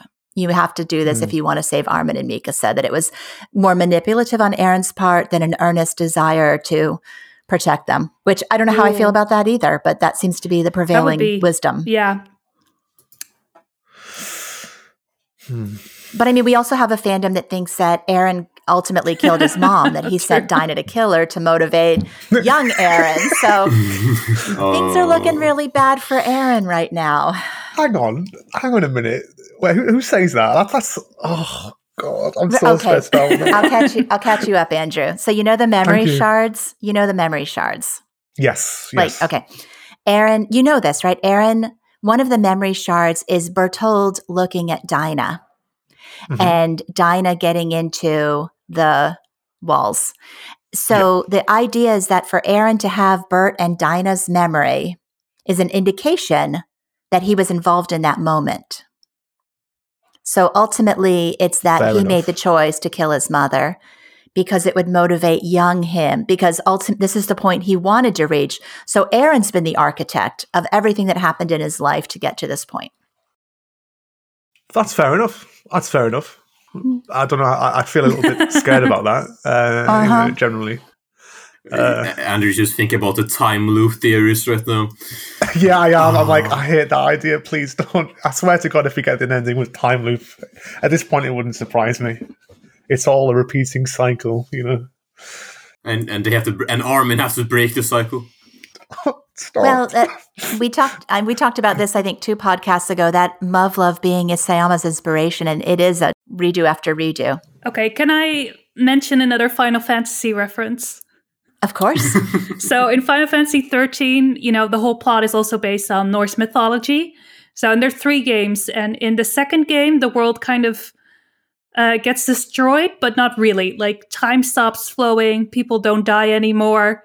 Does that sound familiar, kind of? Like paths? And then in the third game, the entire world actually gets destroyed, but also gets reborn. So they kind of go from like their Final Fantasy world to being reborn in the real world. So you see the main character in a trade in France. So what I think is like the Ragnarok thing could be like, okay, the world gets destroyed, but then they end up in like the high school universe. I don't know. No. Don't say that. Don't say that. Stop. I mean, we have the memory shard of the high school universe, so what's it doing there? Yep, it's coming. If that happens, like, I will laugh and cry, and I'll be just like, It would be the You- biggest you- fuck you from Isayama. I love that. And I hate that. For the next 2 months, I'm not going to be able to sleep at night now. Thanks, Lena. Until we know. You're welcome. Oh. The appearance of the high school AU in that memory shard, you can say he did it as a meme or a joke, but what if he didn't? What if he didn't? Oh, it's just a reference, man. You know, it's just a reference, girls. Come on, like. But you have to understand, Eren in that universe, he dreams of Attack on Titan all the time. He does. It ends with him, and so he opens his eyes. It's gonna just be like that. That's gonna be the ending. And they'll all be wearing the clothes. Eren will be going to school. Do you guys remember that? There was a bonus page at the end of one of the volumes. Eren waking up to go to school. Yeah. That's actually the final panel. And life is so boring. I wish something could happen. If that was the ending, if that was actually the ending, and like the manga ends, and like, you know, it's, and like, you know, the actual ending is like generally waking up in a high school slice of life. I mean, Isayama did mention that he wanted to make a high school story next, didn't he? Probably not Attack on Titan, obviously, but it'll be something else. But that is the Muv-Luv ending. That is the Muv-Luv. The Muv-Luv is a high school AU that turns into all of this crazy worlds and do-overs. But like Muv-Luv is like it gets Muv-Luv. progressively worse, right? With each do-over, like they try to make things better, but they end up making things worse. Right. Whereas this would be the reverse. It would be better. But I feel like that's kind of defeats the message a bit. Like life is cruel yet beautiful. Like to end up in high school, which is always cruel. Yeah, high school's always cruel. That'd be a terrible ending. I just think that many of the fan base, I mean, I get where this is coming from, and I do understand if it did happen to some degree, although I'd hate it. But I mean, would Isayama even care about the reception at the end of the day? Would he even be bothered about if people didn't like it? So that's like, maybe that's a good thing in many aspects of his writing, that he doesn't care what the fan base thinks. So I can't sit there and say, well, it matters now, so I'll keep my mouth shut and wait and see. Well, let's move on now and talk a little bit about Armin. I know we've touched on him before, but it was one of my favorite parts of the chapter where he kind of talked about his personal memories that made life worth living. And I'd like to get your reaction on that. I mean, I think it fits within the themes, the manga in a sense, and within the Armin's character. And it also, gives a little tie into Zeke's nihilism in that sense, through showing how he's happy being born because of the moments he has spent with, for example, Xavier. It was not all just a worthless existence. So that's why I think I enjoy that moment a lot, mostly because of it ties into Zeke, not really through Armin that much. I really liked what you said, Luna, about how we've kind of had the idea that the theme was going to be babies are the future. Oh, right. And yeah, you brought out that that's, the theme is that life is worth living for a variety of reasons, not just children. I really liked that. And I had not heard anyone express that yet. I mean, children is a moment, just like what a small, as more like a bigger moment than, for example, walking the marketplace with your friends. It's a moment just like any other that makes, together with all the other moments of life, makes it worth living. So I'd say it ties into the greater thematic purpose, because if you're going to look at it from this perspective 137, it seems that the greater thematic perspective of Attack on Titan will be the meaning to live on, or the meaning to live. For example, Eren having his friends being the meaning for him to fight and live on, and Zeke being an opposite of that, showing he doesn't have much meaning in living except stopping others from living in that sense. I really like that, the complaints about Godman and that Armin, but there was nothing special here. This was not a talk no jutsu. There was no 200 IQ plan. It was just Armin being Armin, just Armin being who he is. That made Zeke think, and I liked that. I liked it a lot. For me, going into Armin here, I agree completely with that point, Momtaku. Obviously, Armin again is he always has been. He's been a young lad. He's very vulnerable. He's always, been the weakest of the bunch. At the start, he says, which I like this message. He says at the start, it says Eren, but it's Eren. I don't know why that was mistranslated. But Eren brought up the idea and took off out of nowhere. Mikasa ran too, but stayed behind him on purpose. Then Armin says, and of course, I was dead last. It's always been that thing in the manga as well, where Eren's taken off. Mikasa and Armin have always tried to chase after him, but always fail, in a sense. And I like the fact that, of course, that kind of correlates quite nicely, again, in Armin's speech here with what happened at the start, to how, again, that kind of is the entire thing in the manga, right? They're always behind Eren at some point. He's always running off, doing something at somewhere, and they're left behind. But it does, like you said, Armin talks about reading a book, feeding a squirrel, such simple little things. And it's Armin's personality. He's such a nice little... I don't want to say nice little boy, because that'll come off really wrong. But he's a bit of a sweetie. He's a little kid that sits at the back of the class, or he's the quiet one in the corner.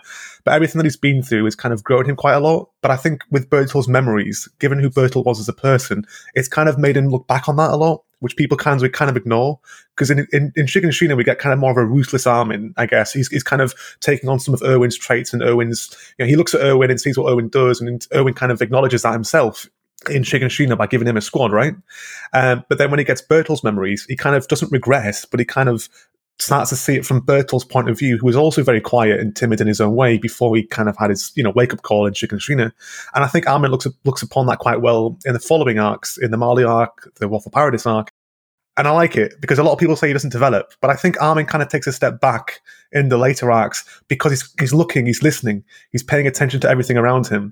And I think that's kind of charming to me, and people kind of look at it as Armin doing nothing.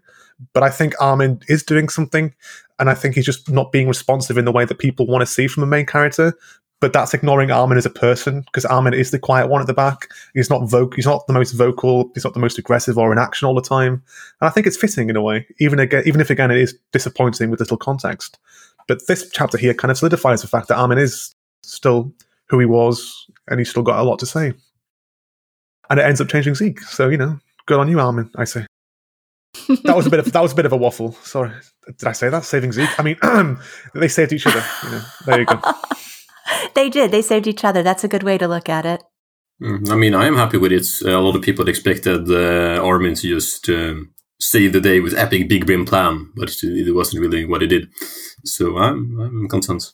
But yeah, the big Totnodutsu, I'm glad it wasn't that way. And I think that, but let's not talk about that final panel, where he's being held. No, let's not talk about that. Ignoring that part, I think this actual start was fantastic, yeah. It worked for both Zeke and Armin's character. And it felt very humble, I think, as well for both of them. And I think for me, it was just humble to read it. I think Isayama, sometimes the big reveals end up being super understated, and that it's a little jarring at first, but then on reflection, it works. And I think this is another one where the moment just felt very small, but that works. I just wanted to mention there was a meta on Tumblr I really enjoyed by A Spoon of Sugar called Running Up That Hill, which we'll link to. And she talked about how that race moment was just like perfectly summed up the dynamic of EMA. And it reminded me of something that Underscore and Andrew, that you guys were talking about, how well Isayama knows these characters and how when we get these little moments, they're just perfectly fitting for who they are as people. And the fact that the kids were just walking and Aaron's the one who turned it into a race. He took off, leaving them behind. You mentioned that. And, Mikasa staying behind him and Armin just enjoying nature and the breeze and being with his friends. And it's moments like that that are just really special in the manga when he demonstrates that he does know who these characters are and when it fits their characters perfectly. I really like that meta, so I'm going to link that one down below. Yeah, I mean, on the comment of Isayama knowing his characters, yeah, and I just can't, 100%. Like scenes like this does show that he understands his characters really well, and it's so frustrating, obviously, at times. I guess in recent times that we get such amazing quality like this. And again, perhaps I'm being unfair, and I probably am. And it's not your story; it's Isayama's. Stop complaining and whining. I hate people who do that. But I'll probably read what they've written actually because it sounds interesting as well. It reminded me of an older moment in the anime and in the manga when they were trying to identify who Historia was, when Hanji goes to the trio and says, "Who is this person?" And each of them gives it a definition of who she is that makes no sense to Hanji. Like Eren says she's the smallest soldier because Eren cares about the battle. And Mikasa says, she's the girl always with Ymir because she focuses on the relationship. And Armin says she has blonde hair. Armin gives like a useful explanation of who this person is that might actually help Hanji identify her. So this flashback moment of the three of them kind of was the same for me. It was one of those that just really helped highlight who they were and what their dynamic is. So I thought that was special. I mean, I agree with the meta, like that Eren has a misconstrued understanding of what freedom means. So, yeah, and Armin is just Armin. I don't have any strong feelings about Armin, so I'm kind of left with nothing to say. I'm sorry. So, yeah. I mean, he's just a simple character. You can't really go on and on about him. But that's just what works about him, I say. Because the simplicity is what makes him fun. Yeah. So he is simple, and he did a simple thing here. No talk, no jutsu. Honestly, I think Armin's quite complex, but I'm not going to start.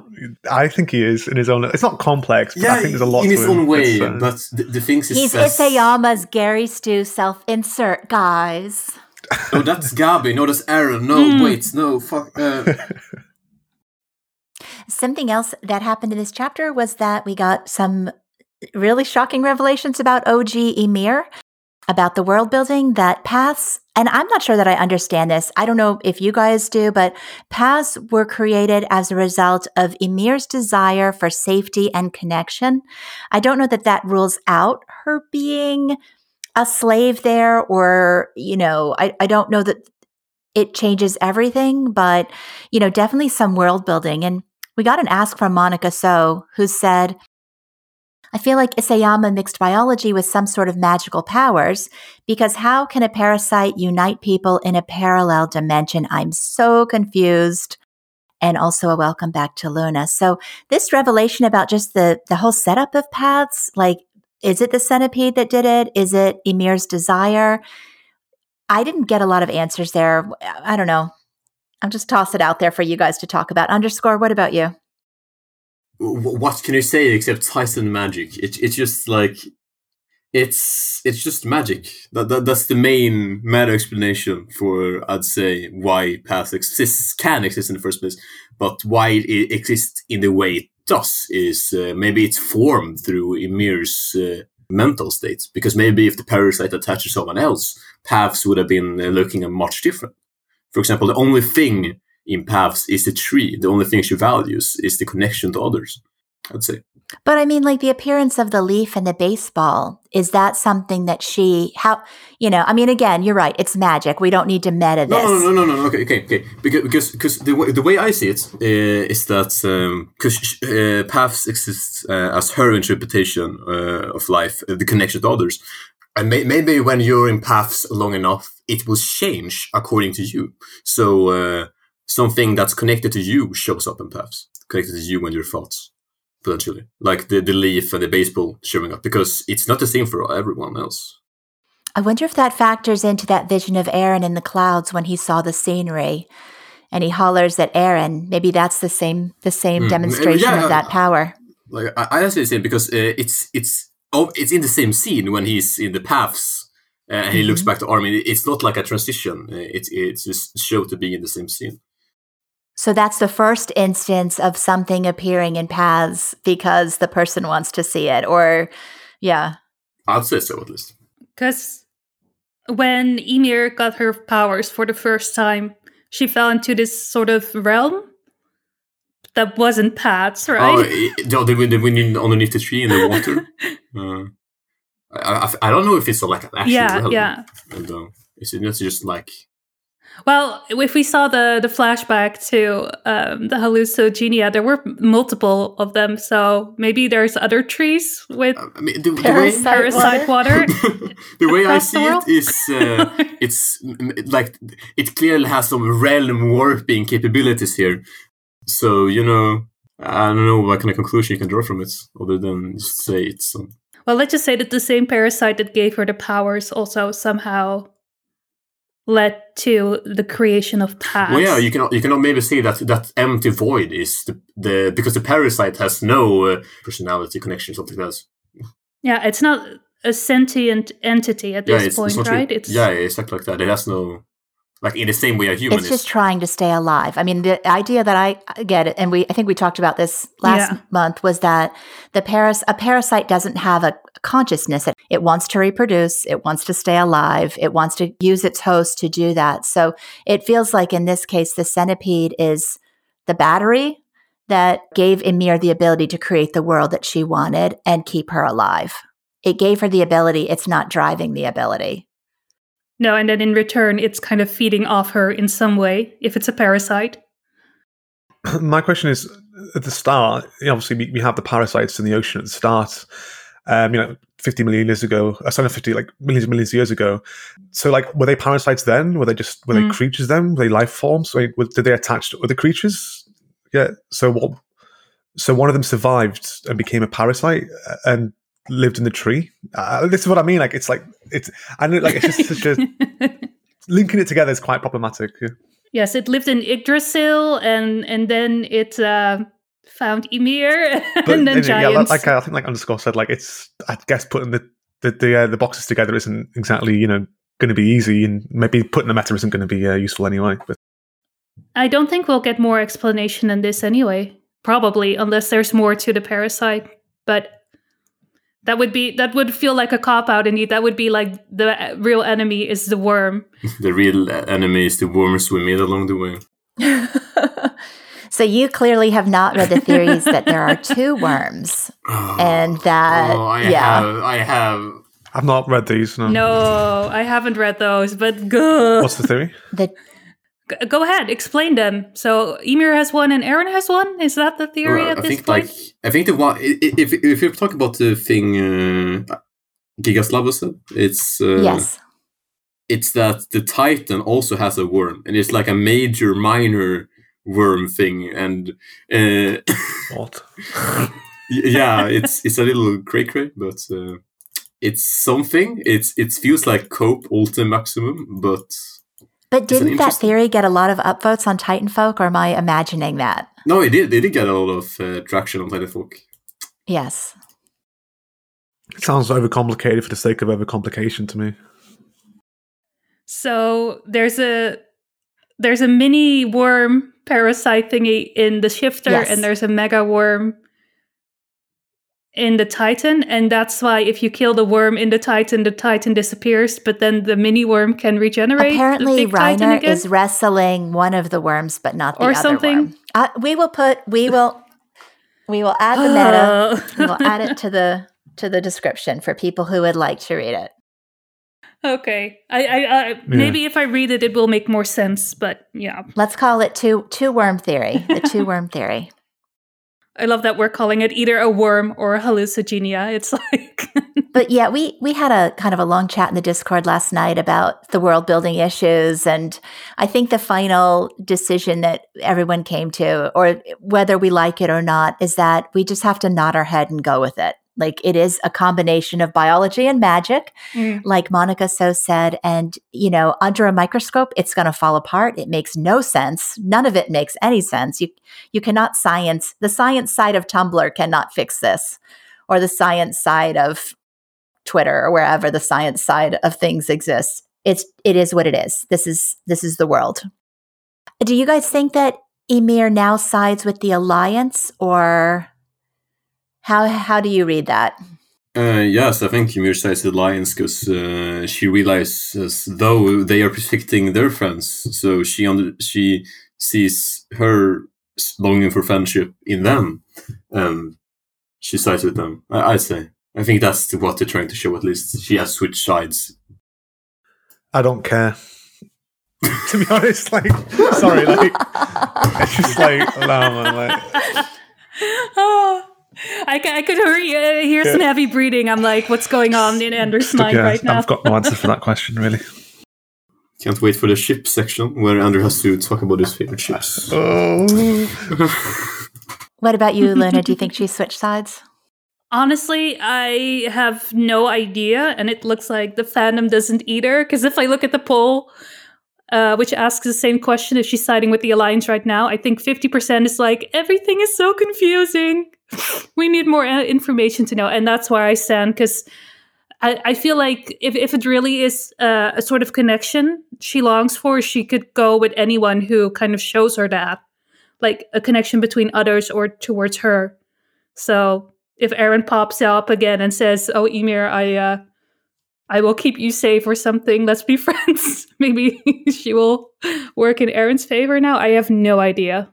It is confusing because she created, apparently, according to Armin, if Armin is to be believed, she created the Titans of old to fight the Alliance, and then Armin and Zeke made the modern Titans to fight back, and they're all still fighting. So it's like whichever side she's on, she's got horses in both races or something. But yeah, I hope we get, this is the one area that I hope we get a little bit more on, just what Ymir's thinking, because it's confusing. You shouldn't have 70% of a fandom confused about something unless you're going to clear it up. And I think looking at the results of that poll option, that's the one that people are confused about. Just what is Ymir doing? I still think it's interesting that 35% say that she isn't on anyone's side. She's just letting the situation play out. I'm like, okay. She does seem actively involved with it somehow. And yet she's always a bystander. The only time we've seen her not be a bystander is a few chapters ago when the 104th were running to Eren. She appeared and knocked them back. So in that case, we've definitely seen her protective of Eren. And now she's observing. So maybe we'll get more on that. Who knows? I'm not holding my breath for anything anymore at this point. Like, we're so far in. I do care about Ymir, by the way, just to point out. Like, I do like her. I do want the best for her, but I'm at the point now with the story, like you said, Lyndon, like, I just, whatever happens, right? You know? But hopefully it ends in a good way.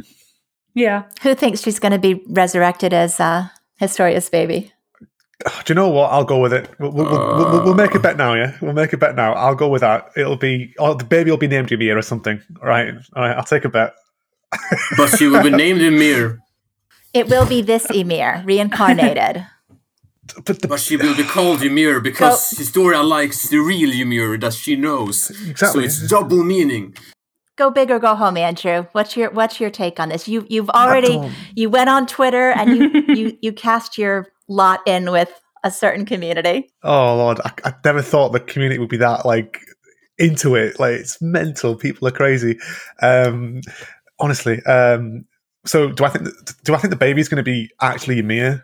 Honestly, reincarnated no, Ymir. of course, no. I don't know. No, I think it'll be called Ymir maybe, because as Underscore said, I think he was being sarcastic. I actually take it seriously. But yeah, maybe I it will be called Ymir. I was halfway seriously on that point. I think it'll be called Ymir, but I think it'll be someone else. Yeah. Well, I mean, if the whole world gets destroyed and we get a new world in return, and it's not like rising from the ashes like we're going to build again, but like completely new. Who says that all the Eldians who went to paths cannot be reborn at some point? I'm counting on it. You can have Erwin back, Mom.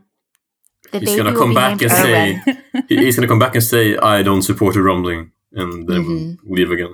That's all that's left. That's all that's left with his character. Do you not think, though? I mean, I know we discussed that already with the ending of the high school, but do you not think it would be so disappointing if at the end that is actually the ending? Like everyone just gets transported to.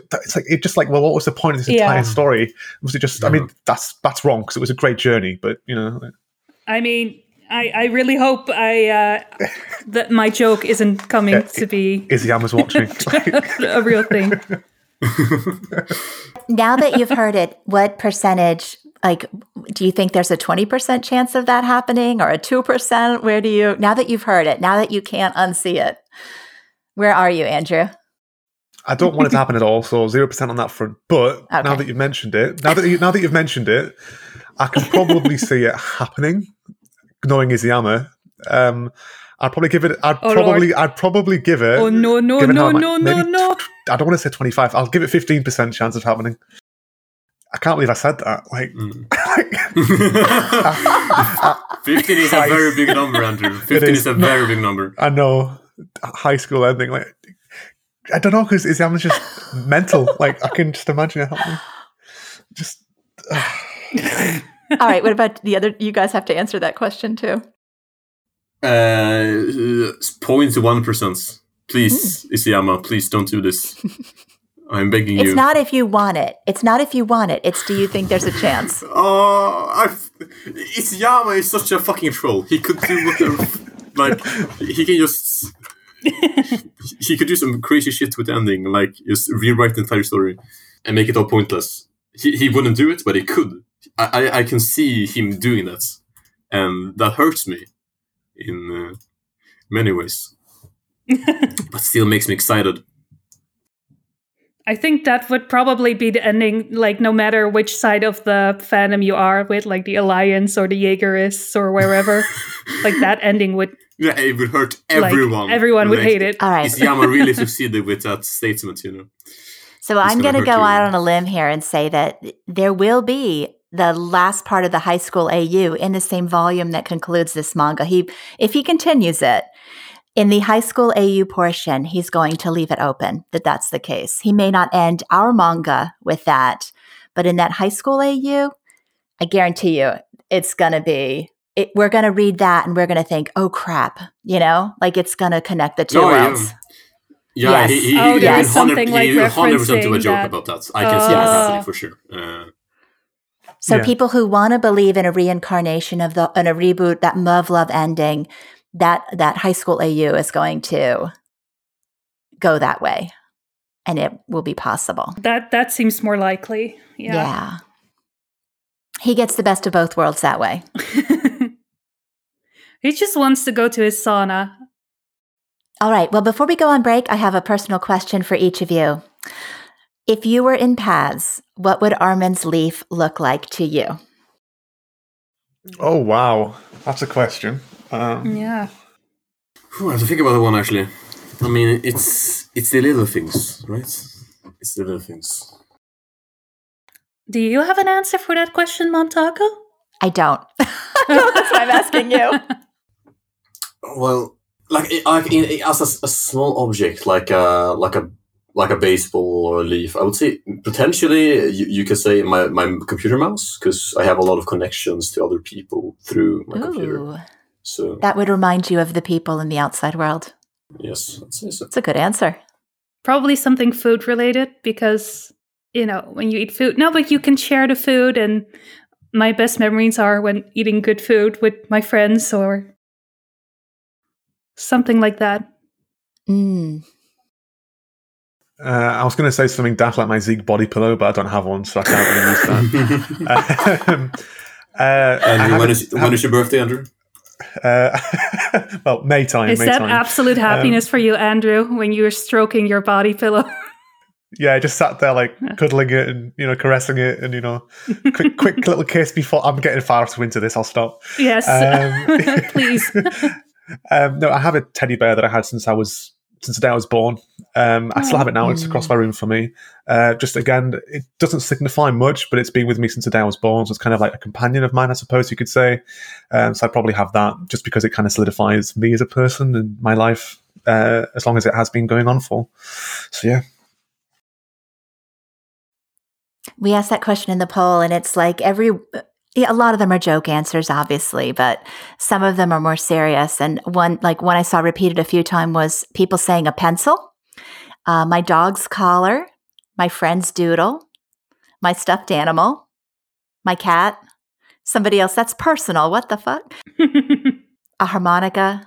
Yeah, Momtaku. What the fuck? I know. But it's like, as I read through the list of things that people have put in that, it does make me wonder, like, there's a story behind it. For the ones that were serious anyway, there's a story behind what it is. So I think it's a good question to ask, yeah.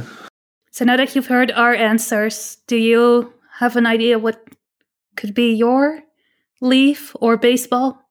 No. I can't boil life down to an object. It's your Tumblr. No, heck no. Well, it's not just one moment, right? Even for Armin, it was just more like a significant moment. Well, I like what you said, like for a meal that just connects people, to have something food related, or I would think in my life it would be something food related as well, just because all of the best moments, or car trips, because that's when the best conversation happens, and sitting around a dinner table. So it would be something connected to one of those things, just those times when you're disconnected from the world and you're just really focused on another person. And I don't know what symbol would be. I have to ask, just in case anyone did write something serious, did you get any responses that were kind of like a wedding ring, or like the ashes of like somebody or anything? Sorry to get quite kind of serious and grim on that. I'm just curious because I would have thought that somebody in that poll must have said like a wedding ring or for like forever ring or something like that. I don't know what the audience on Tumblr age like is, but... Well, these are mostly Reddit and Twitter. The one said a necklace from an ex, and I would like to know the story behind that one. Ooh. This is going to turn into a very gossipy discussion. Like, they're married now and they have kids, but they are always longing for, the one that got away. I wonder. Or maybe they learned something from a bad relationship that changed their life. I don't know. Could be. The fact it's from an ex is the interesting thing, and they hold it. Yeah, exactly. Here's one that's kind of cute. A shot of gold tequila with cinnamon sugar and an orange slice. Best night of my life. That's great, that. See, that sounds like a good story, to be honest. One that I would like to partake in, but... All right. Well, we'll take a break, and while we're on break, you all can be thinking about what your leaf would look like in paths. We'll be right back.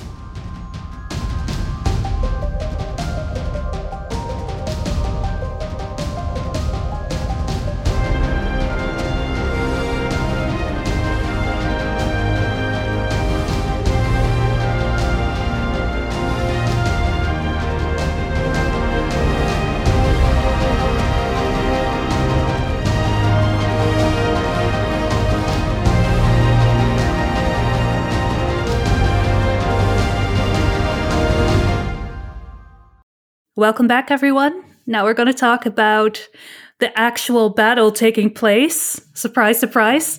Because we have the modern shifters appear and enter the battle with a little help from Zeke and Armin. Let's start with my second favorite part. That's Jean and Pieck finally together. And Pieck's getting saved by Jean, and it's the rise of Fingerstein. I mean, what else is left to say about that? Do you know about this, Andrew? The rise of Fingerstein? I don't know. I've no idea what this means now. Okay, so Pieck Finger and Jean. Horse and Cart, Kirsty? the new Horse ship. You need a horse to have a cart, you know. Wait, Andrew didn't know about horse and cart? No, I didn't. That is great. Oh my lord. Oh, that's great. Yeah, sorry, go on. No, this is exactly the reaction I was hoping for. my Keep God. going, please. So basically, like, because obviously he's got a horse, she's a cart. Oh, yeah, I get it. Right, all right. Yeah. Yeah. And And the you ship know, name the ship, is Fingerstein. because he's holding on to her like they're so close, and it's Oh, well, hang on, let me look at the. Oh, yeah, because he's got his arm. Oh, he's got his arm around it. exactly. No, it's that. Oh, yeah, okay, I ship it. Yeah, okay, yeah, let's do it. I'm down for that. That's great. I mean, people who try to kill each other make the best couple, of course. 2 months ago, he blew her up to pieces. You know, great relationship go great ways. He did try to kill her, but apparently, hang on, Nice. Andrew. I'm going to drop a picture in the Discord. Mm-hmm. There you go. That's Fingerstein.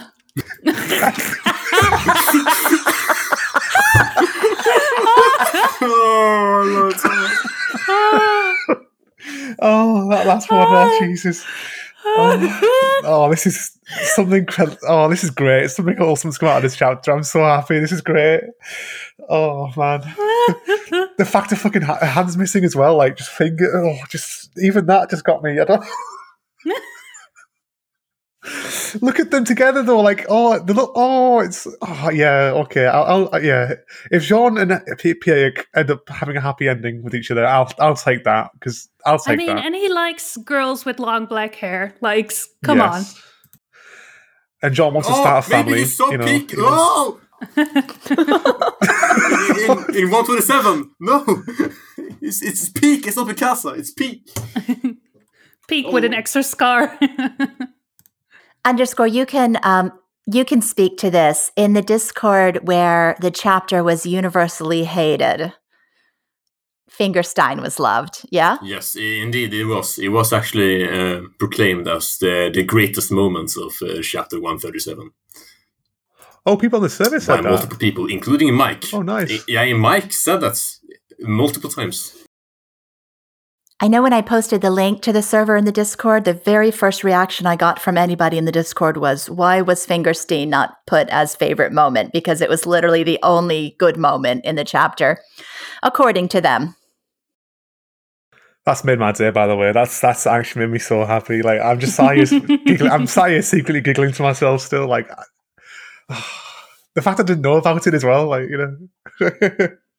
So, Andrew, according to the poll, 25% of people did not know about Fingerstein. So you're not alone, but you're definitely in the minority. Yes, 25%. The rest, we've got 60% who love it and 16% who despise it. So. Really? People lack taste. Dang. Now that we've all recovered from the glory that is Fingerstein, what did you think about Gabby being able to actually hit the Okapi while on a flying bird? Like, she's a good shot, but that seemed a little bit... I mean, it doesn't faze me anymore. It's just like, I've accepted it. Okay. I don't like it. I think it was cute, though, seeing her together with Levi. Like, he's a babysitter now. That's all he's good for. That's what surprised, and maybe it shouldn't have surprised me, but there was an explosion of, like, remember all the Aaron, Emir art, father-daughter art? I saw this with Levi and Gabby. Yeah. Like, now Levi's got, this was the reasoning I saw. You know, Levi has fulfilled his promise. He's done. He needs a new purpose to live. And now he's going to be like Reiner, and that the children are the future. You know, Gabby, basically Papa Levi adopting the kids. So I don't know. I don't know that I take that much from this moment, but it was cute. I got more of an uncle vibe from the fandom. He's got his arm around her, though. Yeah. I think that's what really touched people so much. Uncle Levi. What more do you want to? Last month, I sat in I think it was a discussion, actually. I think we mentioned it on the discussion with where you were with them on Taku. I said, I said, I word it for word, I swear to God, if Gabby ends up shooting something on the back of that bird next month, I'm going to scream. So I've not screamed yet, so No, I won't. Don't worry. No, I don't. Like underscore, like whatever, whatever, man. Like I don't like it. I think it's just whatever. Cool. All right, whatever. Next, it's just like Where did she even get Does that make gun? sense? That's what I'm wondering. Did you hate it as much as you thought you would hate it? No, because I think, again, coming into this now, not with mild expectations, but I kind of am like, and I think before I'm in it for the fun, just for the end, I don't think I hate it as much as I would have done had I been as involved with the manga as I was a couple of years ago. But whatever, it's not like it's something that cannot be explained, I suppose. So I can't like say it's, it's illogical, but I don't know. I just think it's just convenient as hell, and it's just taking advantage, not taking advantage, but I just think, it's taking liberty a little bit here with how absurd it actually is. Just how is Gabby such a good shooter? I mean, yeah, she's a child warrior, but she's 12-year-old, for God's sake. Like, come on. I mean, I know that it's Attack on Titan, is Titans and stuff, but didn't Izuyama comment and quote in an interview at some point that he likes to go for realism as much as he tries to? Come on, what is this? Like, no, I mean, I don't know anything about rifles and things or anything else, but the kickback with the rifle when she shot Eren on the head, I get it. Levi's holding her. She can't fall off, but even then, shouldn't her shoulder dislocate with the force that hit in the back? I'm getting into technicalities here, which I probably shouldn't do, but if Izuyama wants realism, which he claims to want, and he's doing this, and I think that's gone out the window. He's just trying to make it look cool at this point, I guess. I mean, even then, Attack on Titan is fundamentally broken as a realistic series because ODM doesn't work in the first place. So, like, when you're gonna start to pick off like small moments like this, it's like, oh, this doesn't work. We should just move ODM gear as well. Then, if Gabby can shoot a rifle, I think people are just mad that Gabby does something. Yeah, I think you got to accept it in the end. But like I said, I mean, yeah, true that. I mean, the 3D maneuver gear is kind of illogical anyway, right? It wouldn't practically work. But yeah, I'm not a fan. It's just a bit predictable, I suppose, but predictable in the way that you don't want it to happen, That's my issue. But like I said, I'm not I'm kind of crying about it now, but I'm not going to hold it against the manga overall. But, it's not something I look back on fondly. Then again, I did defend the whole thing with her shooting Eren, by the way. I defended that. I thought that was good. You did? I thought that was good. But this one, just again, I think, her shooting, fair enough, even with a rifle that size, but on a moving bird with a pinpoint target in an eye, it's a little bit different to me. So, but whatever. Like underscore said, it is what it is, and it's a little thing, I suppose, to move the plot forward. Yeah, I just love Uncle Levi. There's been a lot of good fan art in that regard, so I'm loving that.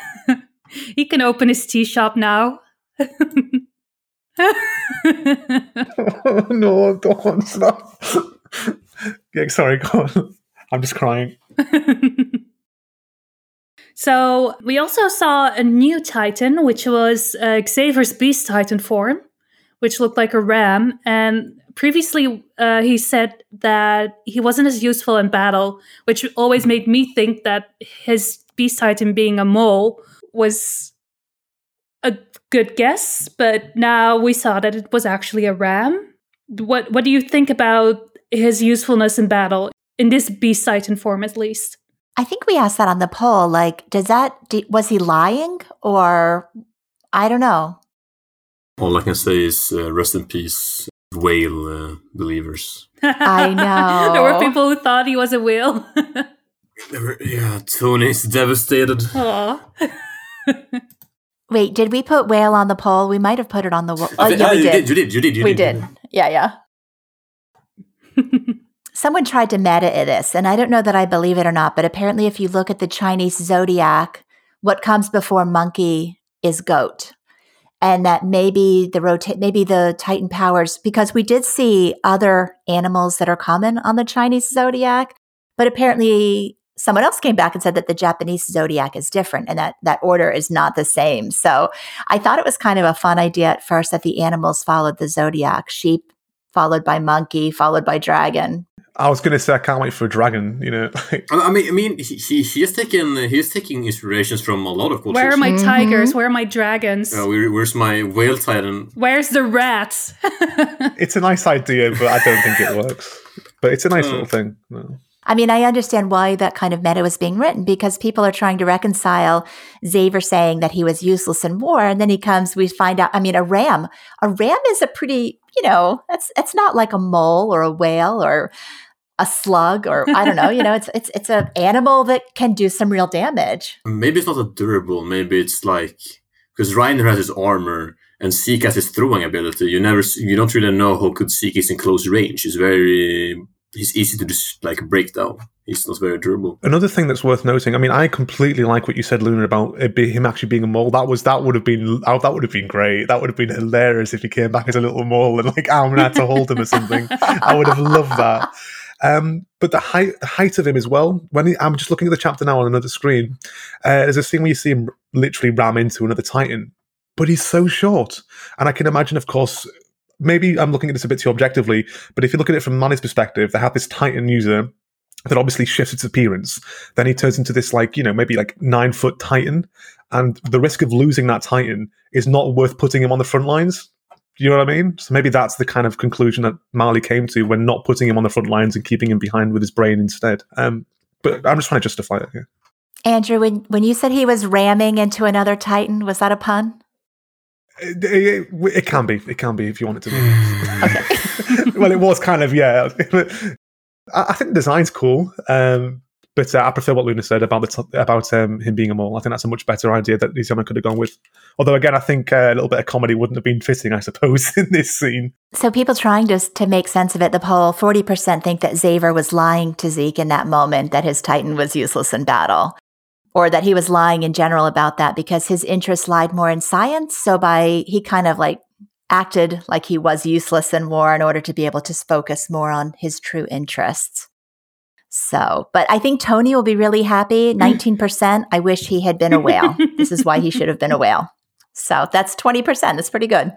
That would have been great as well. Just a giant whale just drops down. Just starts flapping around and falls off everything.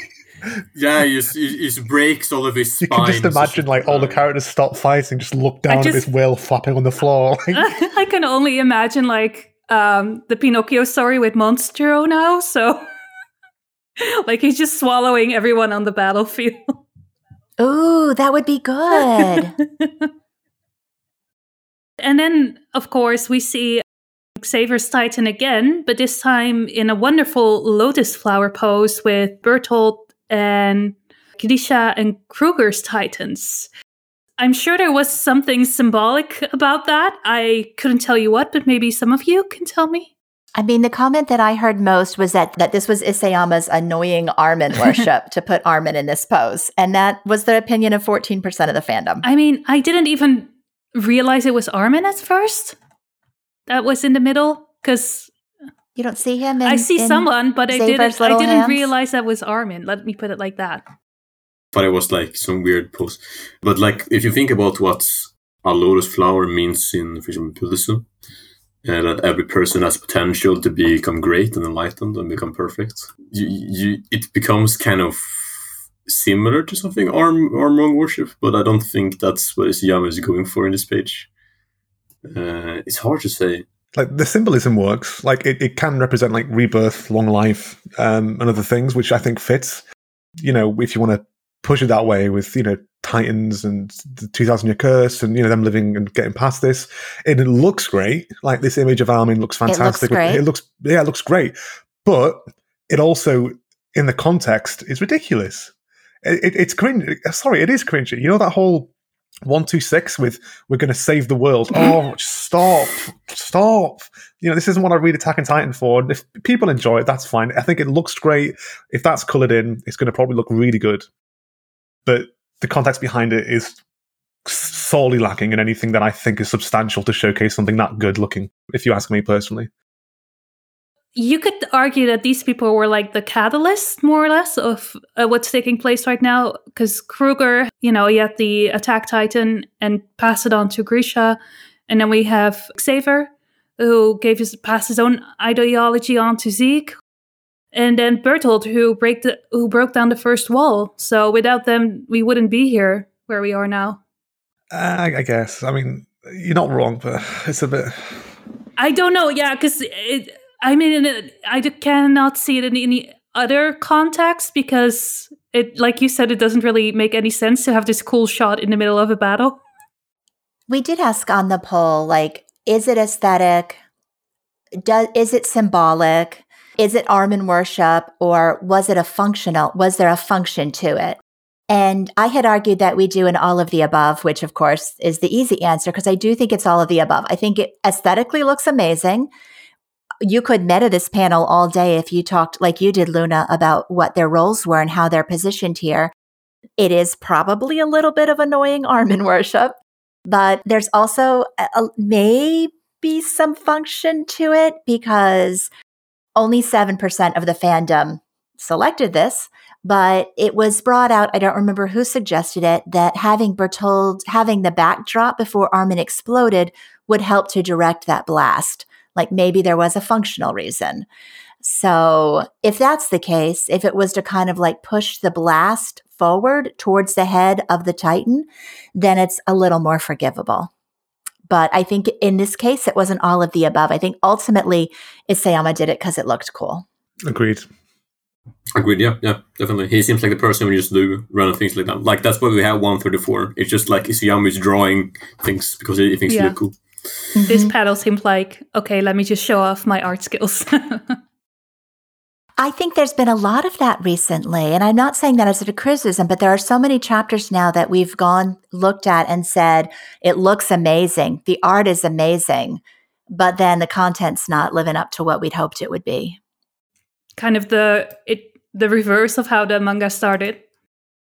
Exactly. It's all a cycle. Oh no. Oh god. Okay, so I have to concede something, because I said we would never, ever see Freckled Ymir again. Our story was over. It's done. And I still stand by that latter point. But we did see her again in Pats, and we saw her Titan saving Reiner's ass once again. So, yeah, I am sorry, Momtaku, you were right. Wow. Okay, I will just enjoy this moment. I loved seeing Ymir again. I was hoping, and I'm going to go ahead and, like, while I'm on a win, keep making wild predictions.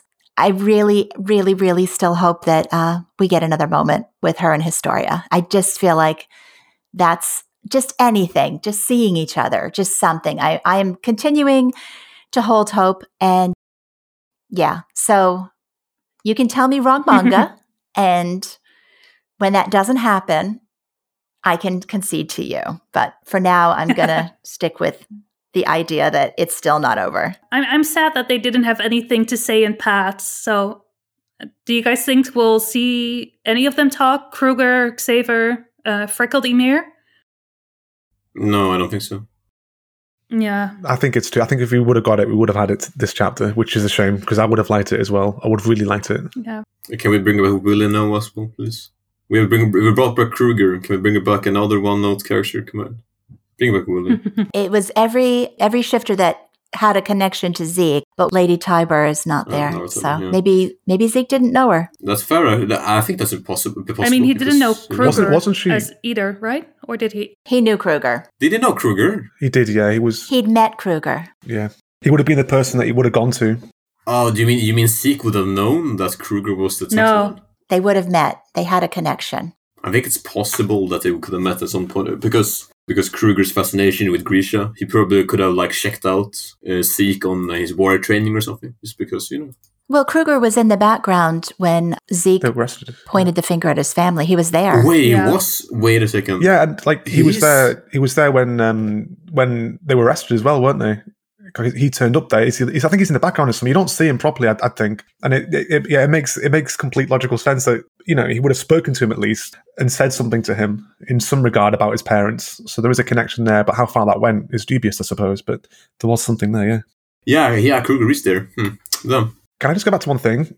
Grisha's Titan is it's bigger than Kruger's. I mean, I know that's Kruger, I assume, in his prime, not the one at the end when he was probably more weakened, but Grisha's attack Titan is bulky and big, isn't it? He's a big guy. He's thick. He's thick. Yeah, thick. That's the word. Yeah. He has a beer belly. Yeah, it's a Titan with a dad bod. Just like me. Like, give me another 10 years. Oh, I now understand why he's your favorite character. You got it now. I do love Bertold's fingertips of chastity, where he's like perfectly positioned. So they don't have to wear underpants again in the Malaysian version. What? Oh, you hadn't heard about that, Andrew? I'm so behind this community. What do you mean? Oh, you're gonna love this. Oh, in Malaysia, everything is censored. The Titans are all wearing like underpants or swimsuits, but sometimes it's really weird because it's like transparent still. So you have like it's not really covering anything. What? But yeah, everything is There's censored in the nothing to Malaysian censor. version. We're not joking, by the way, Andrew. It's an idea. It's So the female Titan is completely, covered up. I'll send an example in the chats. That looks absurd as hell, doesn't it? Malaysian comic manga censors. That's not an entire manga, no. That's just like the one thing. No, it is an entire manga. Way. No, look at him. Look at Sam Reiner. No way. That looks ridiculous.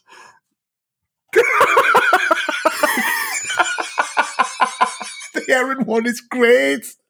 It looks like there's some like high school gym boys working out or something at the local swimming pool. Like, you look at the latest one. The latest one makes you laugh all the time.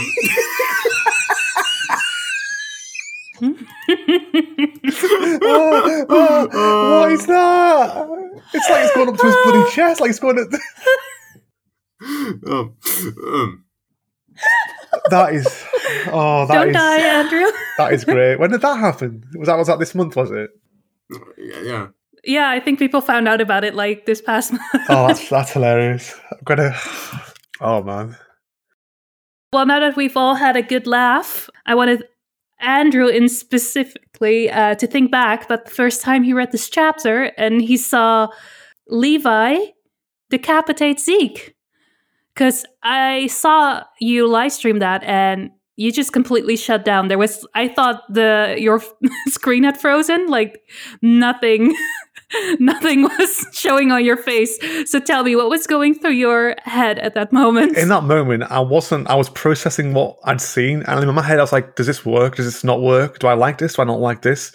And like, I came away from that, and I think when I kind of like processed what I'd read, I was like, right, we'll just leave it there, and I'll keep going for now. Because that was like, that was just something for me that I really just had to kind of think about. And, and I think my reaction after that was just complete denial. Like, this is stupid, that was my initial reaction. In hindsight, I like it. I like it a lot, which might sound surprising. So why the change of heart? What made you like it? I think because, again, I revisited all chapters after reading this, over the past week prior, looked at certain things. And obviously, I think rereading past couple of days has kind of helped me a little bit as well with discussing certain characters. But honestly, I think this is fitting, and it's also somewhat tragic because Zeke is free. I mean, I think I also read Momtaka Meister. I think at some point you wrote a comment at some point when I was looking at the channel. You mentioned that, of course, Zeke for the first time feels happy. He's actually free of the burden, which again, and look at the imagery here as well. You've got the imagery that Eren sees himself as a child, but this is Zeke in the real world, feeling free, feeling content, feeling like he can let go. And it's like a happy ending. As silly as it sounds, it's a happy ending for Zeke because I always thought that Eren would kill him and it would be tragic and Zeke would die, without achieving anything. But in hindsight, this is probably better because Zeke has actually gone ahead and done his redemption arc, as short as it is. I wish it was a little bit longer, as we know with the context. But he's done something wholesome. He's connected with his dad, as short as that was. He kind of understands, not the purpose. It's a little bit silly. It's a little bit forced, perhaps, for some people. But I think it fits his narrative, and it's a nice conclusion to him, and like his sense of perhaps just accepting and embracing the fact that what he did was wrong, but the fact that, of course, he can't change it, and he's done what he can. Also, I think the bit that I like about it the most is his comment where he goes, I wish we could have still euthanized everybody. That was great.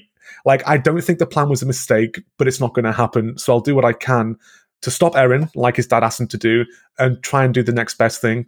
And that was great. That was fantastic. And Levi killing him, right? That fulfills his promise to Erwin. But Levi's face. Like, you can tell that after so many times of trying to kill him and not being able to kill him, this isn't what he wanted. I don't think Levi's going to come away from this happy because he's done this so easily. But what he's done is what Zeke wanted him to kill him. And Levi probably didn't want to get that happening. Zeke died, and he's probably happy with dying. And he's happy that Levi did it to him, hence him calling him out. But Levi's not going to be happy with that because it's what Zeke wanted. Look at his face. I don't think he's happy. I think we're going to see consequences for Levi in the future and some mental breakdown, perhaps. I don't know. But yeah, I like it for both Levi and Zeke. And honestly, I think it's fulfilling. It's Levi that kills him. And I'm glad there's no final big fight between them both. It's short, it's sweet, it gets to the point, it's done with, and we'll see what happens next. I think it's great. I would have preferred Eren still, don't get me wrong, but Levi killing him is the next best thing. Paris on Twitter asked us, how did you read the look on Levi's face as he finally got to kill him? Was it relief or? And Andrew, you think that there's a lot of mixed feelings there. All right. Like you said, Levi had to know that Zeke emerged to be killed. There is no way Levi did not know at that moment that Zeke was waving at him to come kill him.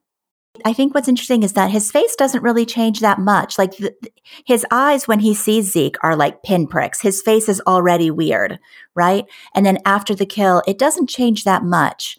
So I do think that the face is mostly astonishment, just disbelief that this is happening. This is what he wanted, and it's right here. And yes, Zeke wants this too. And what comes next? There has to be an entire swarm of messy emotions that come both from killing a person, from wanting that person dead, and from waiting 4 years to do it.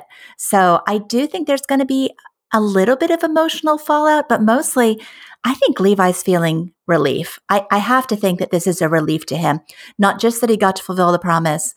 Maybe it wasn't the way he expected the fight to go, but I don't know that Levi cares about how the fight went. I think he wanted Zeke dead, and I think he got it. I think what's funny is in the fandom that I'm in, the ones that really do favor Levi quite a bit, we're shocked. We all hoped he'd get this chance, but I don't think anyone really would have bet money that it happened. So to see it happen now, Zeke got what he wanted, Levi got what he wanted. That's the story now. You mentioned his face maybe being regrets. I don't think Levi would ever regret this. Ever. No regrets, right? Yeah, I phrased that one. No regrets, yeah. He won't have any regrets, but that doesn't mean he enjoys it. No, of course not. That's Levi, right? He's spiteful. He's vengeful. He wanted Zeke dead. I don't think that makes him happy that Zeke had to be in that position. He was hell-bent on killing him. Come on. This was his final tick mark in his list of things to do, and there's no way he regrets it. Maybe because Zeke welcomed it, and it also led to the end of the rumbling, and Zeke's whole purpose in that moment was to stop the rumbling. It was a win-win. I don't know. Yeah, but did it feel like that's what I mean? Was it really a win for Levi? The look on his face made me think it was maybe like a empty victory for him. Like there's no real feeling behind it, not the like relief or satisfaction that he had hoped for. I think it's relief. Imagine wanting to do something for 4 years for your, the one promise, last chapter, the one order that he couldn't fulfill, and here he is fulfilling it. I mean, we'll see. A future chapter will answer that, or maybe it won't. Maybe it'll always be left to us, whether it's empty relief or genuine relief. But I have to think it's genuine relief. I mean, like I said, no regrets. I mean, do you have any expectations for him after this? I mean, I don't want him to retire and settle down. Maybe because, again, it's just my opinion and my perspective for so many years. But like you, Momotaki, I wanted him to die in some way. But maybe, I don't know. Because if he retires, I guess it's fitting as the last member of the, because he's always lived and everyone else around him has died. I guess it works thematically as well. So I don't have an issue with it. But I don't. How can this guy have a happy ending after everything he's lost, everything he's been through, everything? People think that's worth a happy ending, but for me, like Erwin, he needs to rest. And would he want to live in this world anymore after losing everybody and failing with Eren and everything else? Do you think he would?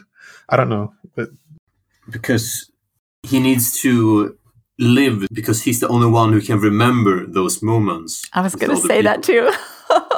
That's true. Yeah, very true. It ties into what Erwin said, and it ties into what Armin and Zeke said this chapter. So I'm just gonna say, he's gonna get a meaning from people he's lost, and he's gonna live on happy in a sense, but not really happy. I'm fine with him living, but I'm also fine with him dying. I would have liked Zeke to live, but that was, I accept this and think coming out of my reaction, like I felt something I've not felt in a long time, and I think it was because I lost my favorite character. After all these years, he's finally gone, and I actually felt, I felt empty inside, and I don't know how I'm surprised in myself for feeling that way, without a manga character. But I felt so empty inside. Like, is this it? That's it? He's gone. That's it. Must have been the same for you with Hanji, I assume, Momtaku. Well, with Erwin, probably with Erwin. Erwin, yeah. But like, like in retrospect or on reflection, like, yeah, I'm content. Like, I would have preferred it if he'd lived. I would have preferred it if things were different. But I think out of all the ways that he could have gone, this was a good way compared to other possibilities of him finishing his arc in the story. Not the best that I wanted, but far from the worst. So I'm content with it. Like you said, he got a happy ending. I mean, you never in 1,000 years thought he would get a happy ending. And I think no matter what happens to Levi now, he gets a happy ending too. He did what he set out to do. He finished his mission, and whatever happens now, whether he lives or dies, he has a happy ending. I don't see any way that whether he lives or dies, that this is not a happy ending for Levi. I hope I don't have to eat those words. I'll be sure to remind you if you do. You will. All right. So we did get a couple of asks about Reiner. Vital on Discord. The talk about who would be the next Helos of Marley, I believe Reiner is going to be this person. I can see him grabbing the trident of one of the Warhammer Titans and stabbing Eren's head, mirroring the Helos statue in Marley. This is something that a lot of people talk about. Those tridents are there. He's wrestling the worm right now. Explosion is about to happen right now.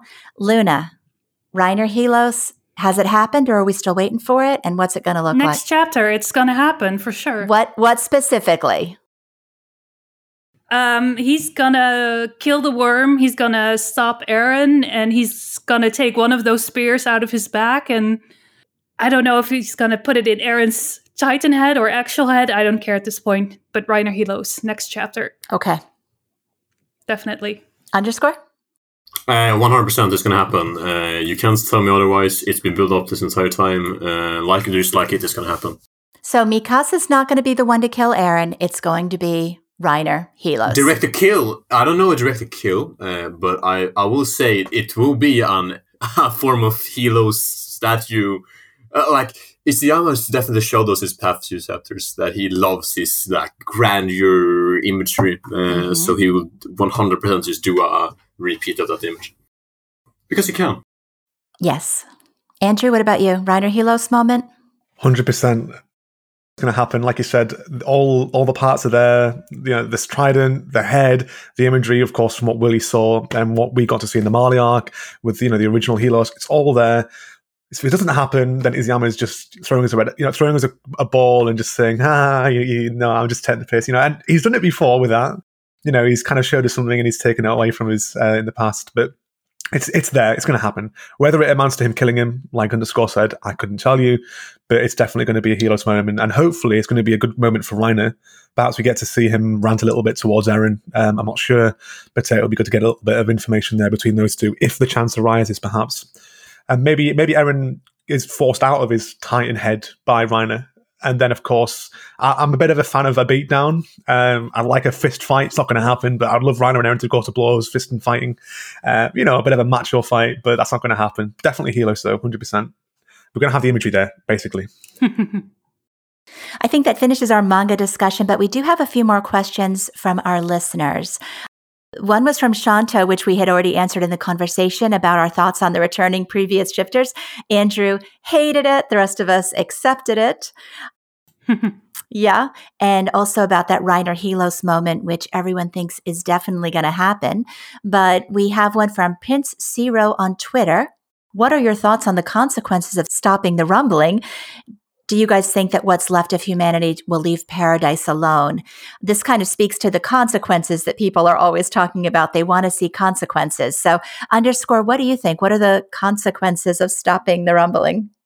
I don't think Paradise would be destroyed in a sort of way. We don't have time for that anyways, but it seems like it's building up for, especially what's the man in the General Mueller or Commander Mueller said. It seems like it's definitely going to build up to some kind of peace conclusion throughout stopping the rumbling. If it's about like the Jaegerists on the island, I think the entire Jaegers movement have shattered now with the death of Flock, and with a big part of their military force being destroyed by not only the Alliance but also Magath and Shadis. So I think that entire movement has just been taken down from power.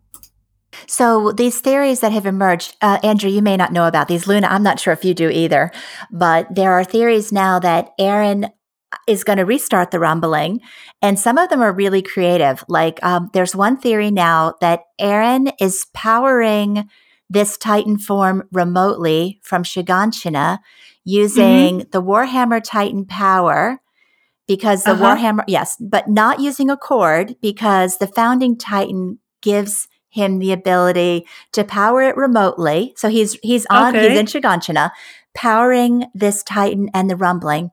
And that with Zeke dead, he's going to run and find Historia and touch her Beast Titan baby and restart the rumbling. So I read that as well. He would run over to her naked, burst out of his crystal, and restart the rumbling. Yes. So whether or not you like that theory, the idea that Eren's going to restart the rumbling is out there. That sounds so far-fetched. I love it. I absolutely love that. That would be such a curveball if that happens. I know there's going to be a lot of issues with it, but yeah, I'd love that to happen. That would be such a 180 on everything. I'd love it. That's a great theory. I mean, considering it took him from 123 till 137 to stop the first rumbling, do we really want another one to start with 2 chapters left? Probably not.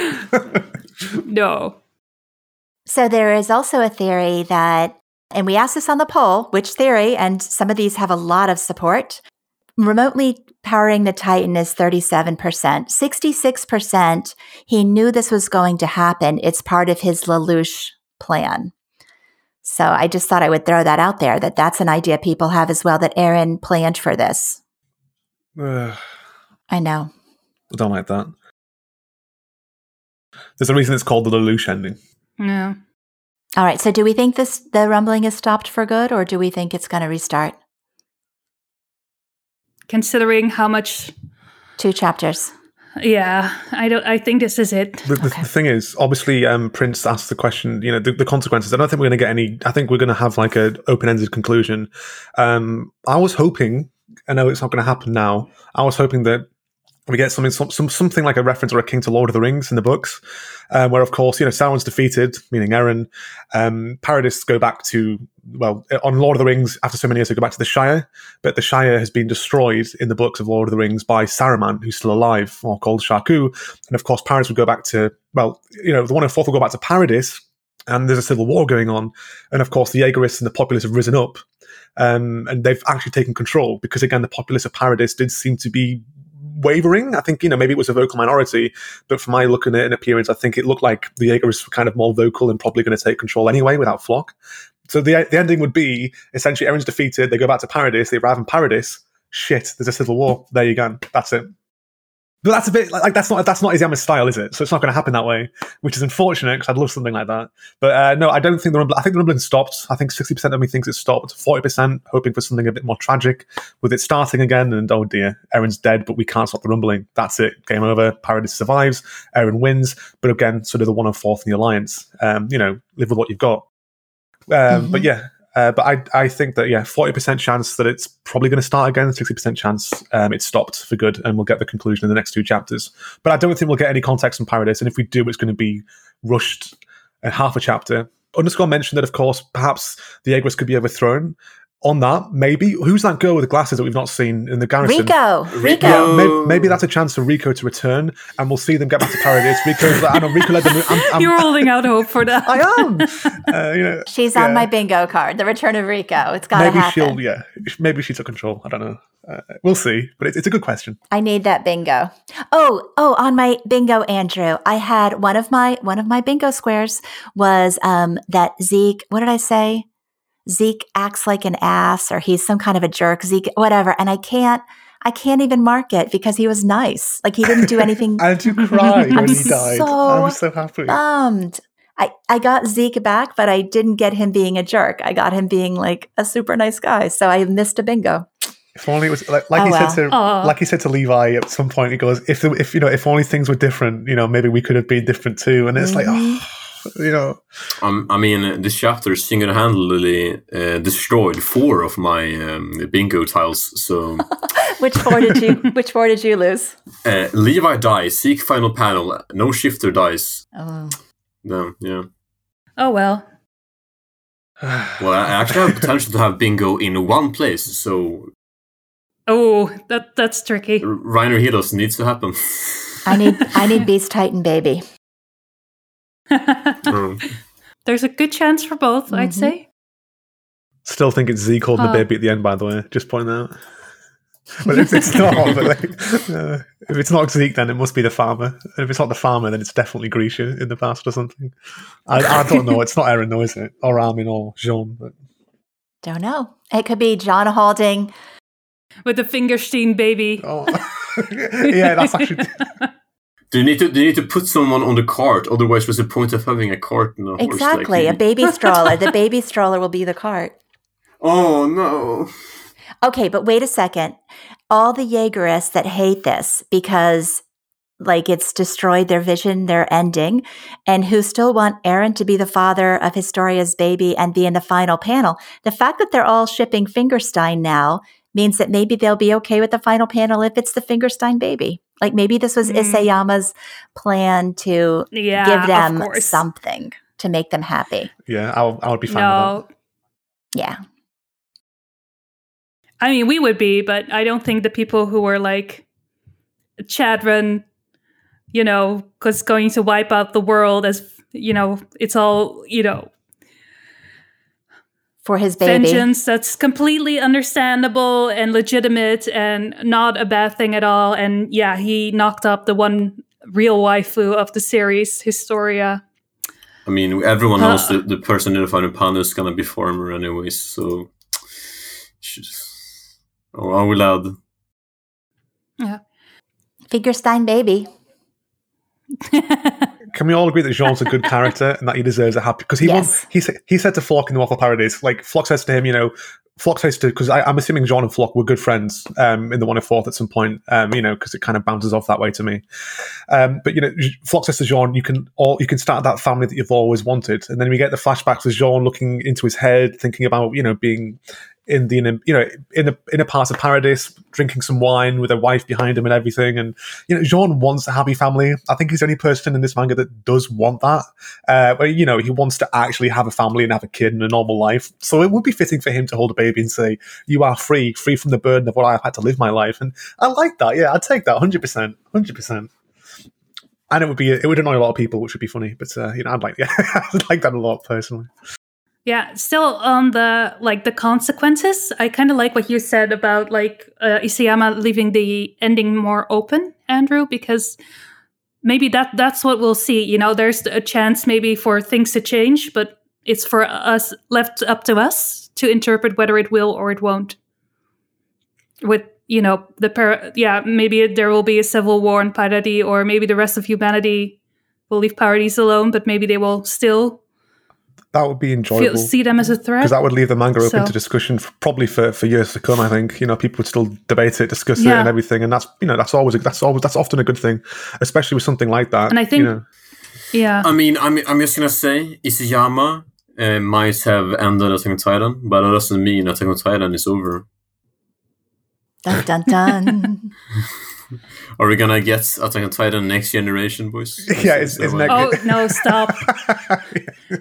Attack on Titan, High School AU. Oh, that's And not. then after that's finished, no. High School AU, Next Generation. Okay. I've done it. I figured it out. You know the girl in the like the school scenario in the end of season 3 part 2? That's Peakstein's child. And in the future. And it's hints on the after story. And, it's so deep. You It's figured so it out. deep. You figured it out. I- Fingerstein ignore child. Ignore the fact that Peak will probably die before she's able to birth a single child because of the shifter. But you know, and Titan powers, maybe. Let's continue on from the absolute nonsense that we're talking. Psyche had another question for us. Isayama made a bold choice to keep the protagonist asleep throughout the entire final arc. Do you think our Sleeping Beauty will actually do something next chapter, since you just got a colossal alarm nuke to wake him from his slumber? Or will he just say his final words and die? He's gonna wake up from the long dream in chapter 1. He's got to do something. That's my main complaint about this, is that this is supposed to be Eren, and we haven't seen him. I'm just gonna say that he's dreaming right now. He's sleeping, and in chapter 1, Eren wakes up from a deep dream. I'll take that underscore. I think I'll like that as well. If he kind of wakes up now from whatever dream he's in, and then has a conversation or faces off with Reiner or something, and we get more context on him. Also, to support what you said, and I agree with it as well, Luna, I think I'd probably prefer it like an open-ended conclusion. This manga starts with Eren, and if it finishes with Eren, that's it. This is Eren's story. I mean, we do get the context and everything. So why do we need to know what happens after that? We get to see what happens to Eren. We get the final closing shot with the scarf maybe around the neck with Mikasa. That's it. Story done. What happens afterwards? Don't know. I'll take that.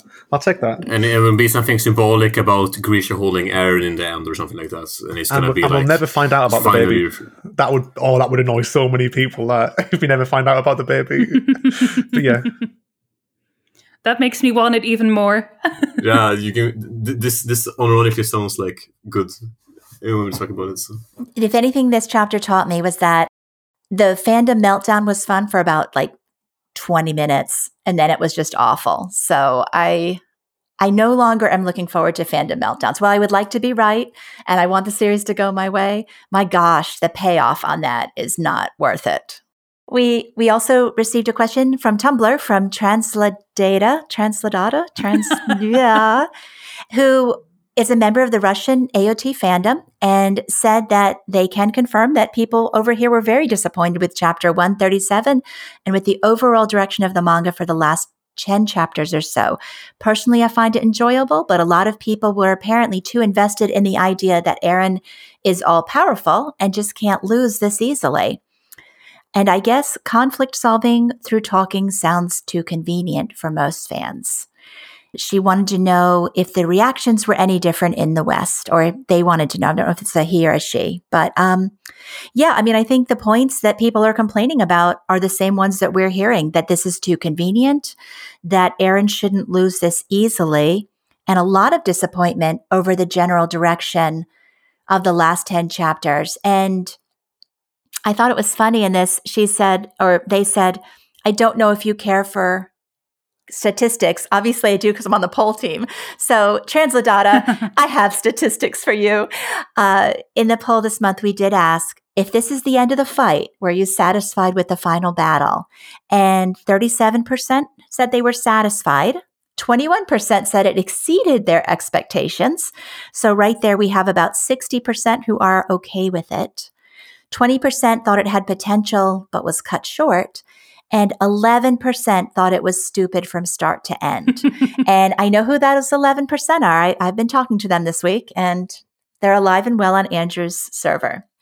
So, yeah, and on Titanfolk and on other places. So, yeah, that's it. And I think we all, to varying degrees, agree that it had potential that was cut short, and that it's been a little convenient and a little bit easy and all of those things. So I'm very sympathetic to the Russian fandom and to anyone who's unhappy with this. I think what this chapter finalized, meaning Zeke and I guess Levi's relationship, I mean, Ymia's is a little bit confusing, but I think what it ended was fine. But I think moving forward, I think that's, I mean, I hate saying it every month, wait till next month, but, you know, I think with what we got this chapter, the payoff with Eren, I think, is going to be the big last straw for a lot of people. And if that fails, then that's it. But I don't know. I think after my rant, personally, and my discussion tonight, we'll see what happens, but I view it more favourably than I did before. I don't want to give a rating, but I've got to be careful what I say here. This is a weak chapter, but honestly, based upon our discussion, I liked it. I liked it enough to warrant it being something that is okay within the actual story. It's not a chapter that I think's ruined the manga for me, if that makes sense. I think I will walk out of this podcast here and actually enjoy the chapter more than I did before. So talking about it in this way really made me realize what I loved about this manga. And I think some of that is shown here. I agree. Honestly, like the same with the last podcast. I think for me, it's obviously talking to people from like a different part of the community. I mean, obviously, Momtaki, we get to hear your thoughts. But obviously, Luna, it's great to hear what you have to think as well on this. Like last time as well, along with the other lady that was in the podcast for 132, which was really nice. But you know, different parts of the community coming together discussing it, you can learn a lot, and you can probably appreciate the manga a lot more than, you know, just reading the same kind of, well, opinions, I suppose, or shit posts, I guess, as they call them, every day. Doesn't help the mood, I guess you could say. But it is what it is, you know. Our final question for you is, what do you hope to see next chapter? Reiner Heroes, so I can get my bingo. Other than that, I want some kind of Eren inputs. It's just been so interesting seeing his inputs, and I want more explanations and answers. So just give us a Eren point of view to end the entire manga, I think. Eren alive, when we asked this on the poll, was the most popular choice. People want Eren alive and doing something. For me, I want to see what's going to happen next, because they're on Falco. They're going to go back to the plateau where the family are. I want to see what happened there, what the aftermath was there, because that's going to happen. We're going to see, and if they get there and like there was a massive fight and people are dead, that's like, oh crap, you know, we forgot about this happening from the other chapter. Oh, that's right. So we got Muller. Yeah, well, I want to see what happens there. Muller. Oh, I'm excited for that, actually, because if they go back there and after winning and like everyone's just dead or they've shot each other and everything, that would be kind of, you know, a bit of a slap in the face, thinking, oh, it's a happy ending, and think, oh, that happened. You know, and then it kind of hits the fact that, no, Malians and Eldians can never have peace. That would hit that back even more. And then it's more tragic, I guess, that, you know, maybe we've beaten Eren, but the theme of Eldians and Malians being friends will never, you know, it'll always go back down to the basic, substantial point of you're different than me and, you know, all that stuff. But yeah, I'd like to see more of that, Muller stuff. But apart from that, I want to go with that fan theory of Eren being naked in Shiganshina and going to Historia. Yes, that's my say. I'll go with that. Luna? Obviously, Reiner Helos. Next chapter. I guess I want something from Eren. Like, I want him to be physically present there. But yeah, I don't know. It would be nice if like Armin and Mikasa were somehow involved in killing him, but because he can't. Yeah, this can't go on anymore. And then like the last chapter can be some sort of epilogue or something. So I'll just throw out something that Humble said that I can't unsee now. Humble suggested, what if, and he didn't think that this would definitely happen, just a what if next chapter we go right to the epilogue, right to the baby, and the rest of the story is told in flashback through other characters talking about what happened.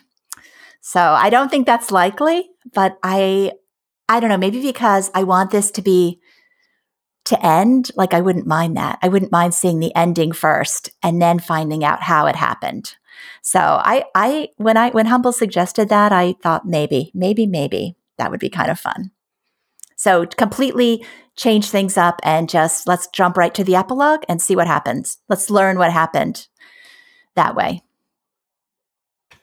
that's like really that's thinking outside the box. But personally, like a good idea, but I don't know. I don't know if that would fit with. Is Yaman done something like that before with a story? I mean, I'm not saying he wouldn't do something. He has. When was that? Sorry, I'm going to sound like an idiot here for not knowing. I mean, he doesn't tell story. He relies very heavily on flashbacks, and he never tells a linear story. And the fact that he revealed the final panel so soon is kind of evidence to me. And the final audio and all those things, he revealed those things. He doesn't really care about the ending. It's the process. I guess it might ask more questions if that happened, which would be a good thing, I suppose, for response. But yeah, but the question is, who would be narrating it? Would it be Armin? I think Mikasa. Of course. Mikasa. I think Armin's going to die. I think it's Mikasa. Do you think Armin's going to die? Yep. Oh, Momtaku, your theory last month of Armin being dead in Paths? I wish that was so good. I'm sorry that didn't happen. Like, that was a good theory. Sorry. Well, my theory was that if Zeke was dead, they were either both alive or they were both dead. There was no Zeke is dead, but they were in the same place. They were the same eventuality, whatever that eventuality was. So the fact that they were both alive was fine. I'm just happy it wasn't that wacky theory where the Zeke in Paths was the one that was eaten by Ymir in 115. Oh, that was interesting last month. Oh, yeah. As I recall, you were a supporter of that, weren't you, Momtaku? Or am I mistaken completely? Well, I think what happens is we focus in on lines of dialogue. You were eaten too. We focus in on lines of dialogue. We try to make sense of them. And then those lines of dialogue end up not mattering.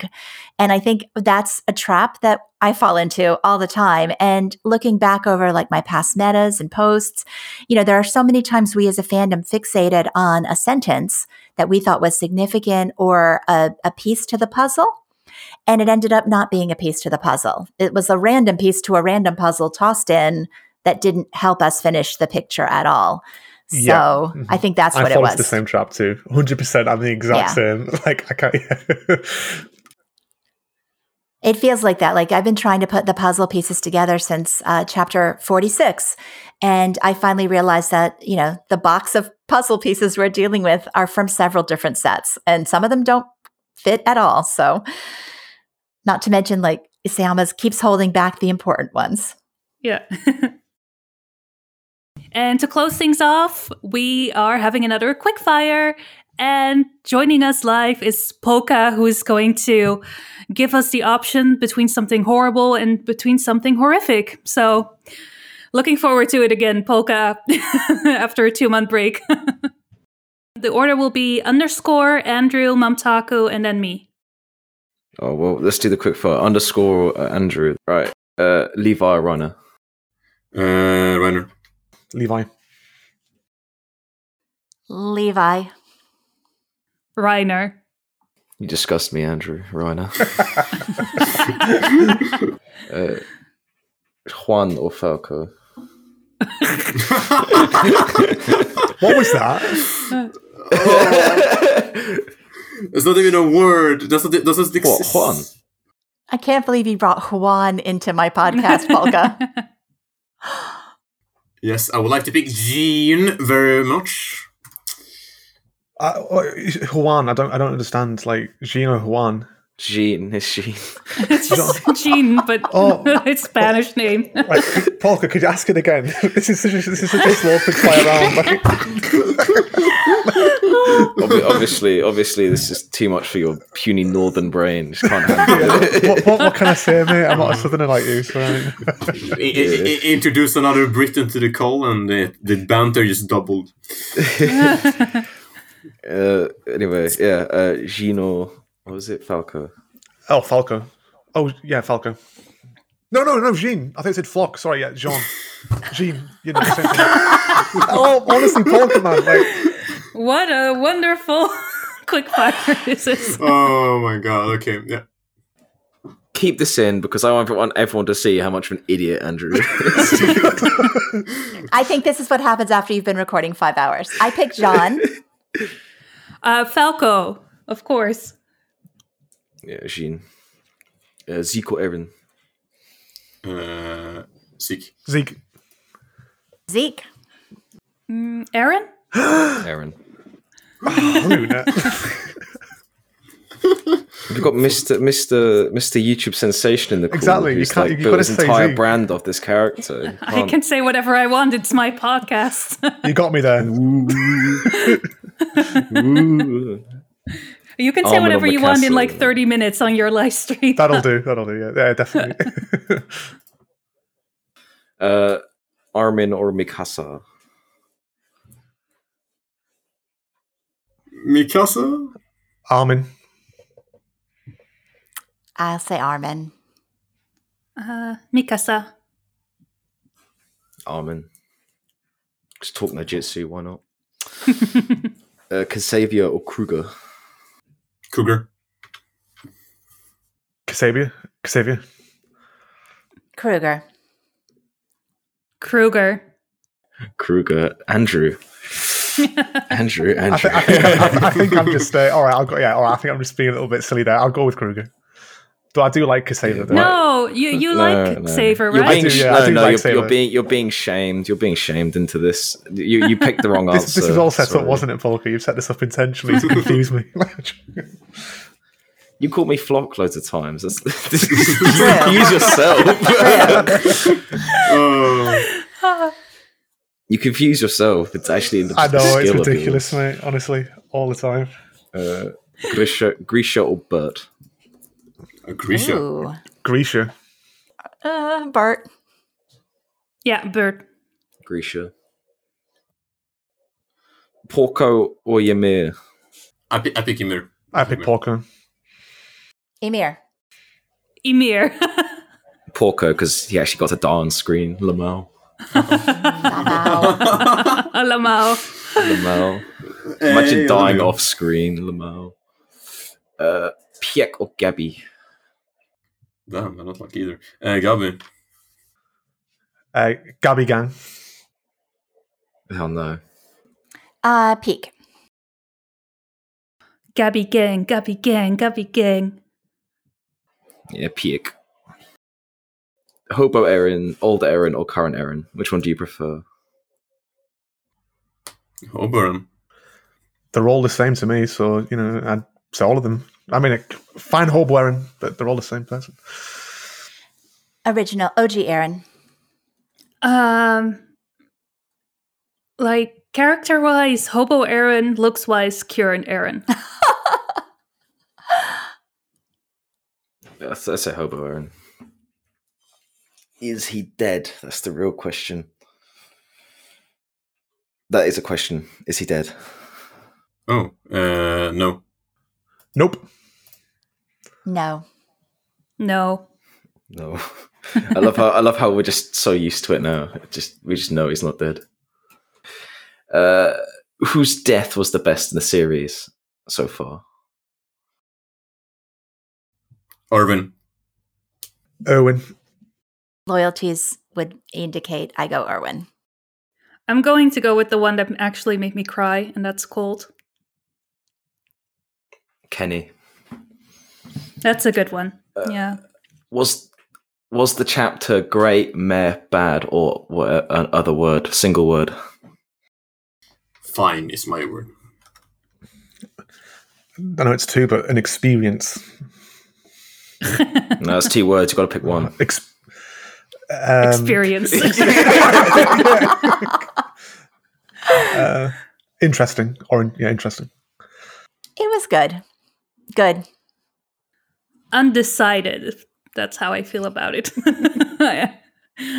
It's a word I'm going to just say as a word I probably can't say on the podcast. Just what's it? Damn. There we go. Damn is a close enough word. Just disappointing. I don't know what the word is for it. I didn't. It's not going the way I want it to, but I kind of get it. It's not. Oh well. It's a bit of a letdown for you. Bit of a letdown for me. Yeah. Ah.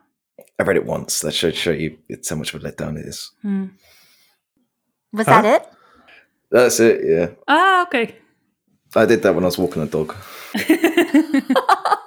It's always nice to know the origins, the quickfire origins, walking a dog. Good one. Riding a bike. It's usually when I'm drunk. Drunk, yeah, that's the standard one. Okay, thank you so much for the quick fire. Yeah, no worries. Oh. All right. Well, I guess that concludes our 137 podcast. I first of all would love to thank Underscore and Andrew for joining us. Thank you both for being with us. Thank you for inviting me. It's just fun being here, and especially near the end of the manga. Not many chances left, so it was an experience for sure. Yeah, it was good having you both, and it's always fun for me to hear that your opinions have changed as you've done this podcast with us. Yeah, it's always an experience, and like I said, it's always nice to hear people that appreciate the manga, but view it differently in some ways, and to learn from that and change as well. My opinion. So thank you. And Andrew, it's incredibly brave of you to do the chapter reactions that you do, knowing by now that you're gonna change, and that's still going to be there as a record of your initial impressions. So I appreciate you doing those as well. They're highly entertaining, but I always enjoy getting to hear what you really think about it after the fact. Thank you. I appreciate that a lot. It means a lot. Thank you. I'd like to thank our Patreons. We have Simon, Taryn, Kenny, Ann M, Sila Rana, Tom, Ruby Gus, Zero Viz, Linduin, and dun dun dun. Aaron did nothing wrong. I know. Aaron, I should let Andrew do our Aaron did nothing wrong. And thank you to Aaron did nothing wrong for supporting the Uhiya Big Girl podcast. Yeah, but does he have the t-shirt though? I don't know. I don't think so. I'll have to send it to him. Yes. Yeah, we all need the t-shirt. I just want to wear it for the last chapter, unironically, just like Aaron did nothing wrong, because without Aaron, we wouldn't have had this entire manga. Exactly. And we wouldn't have had this podcast, right? Mm-hmm. So, where did you get the shirts, Andrew? Honestly, £10 a shirt. I got them online, just any online business thing. You just made them yourself. Yeah. And it's great for all the emotes with the Zeke one and everything, because you can just put on any old rubbish and they'll do it for you. So yeah. But and Montaka, you can get the Zeke one. I'll give you the Zeke shirt. I'll give this Patron guy my Aaron shirt, and Luna, you can have the Alliance shirt that I've got that says, we will save the world. You can have that one. I want it. Yes, send it to me. Yeah. It needs to have a box on the back or something that just constantly plays the Avengers theme. Dun, dun, dun, dun, dun, dun. I'll just put like WandaVision on in the background or something, or on the back of the shirt it says "I support the Alliance," so you can obviously show that off to people as well if you're, feeling feeling that way. I'd be a bit worried if it said "I support the Axis" or something. All right. Well, thank you so much for joining us this month, guys. I had a lot of fun recording. I hope you did too. Mm-hmm. And to everyone out there listening, thank you as always for offering your hearts and your ears. And until next month, bye. And watch the Andrew All-Stars stream and his YouTube channel. And No, don't. And I'm on it, so it's great on a Sunday. Subscribe to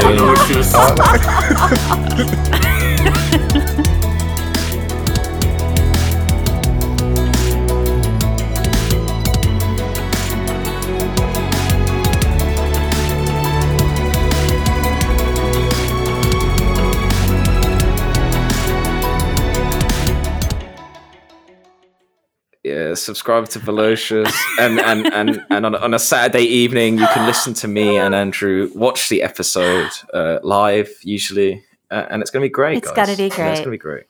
Dun dun dun dun.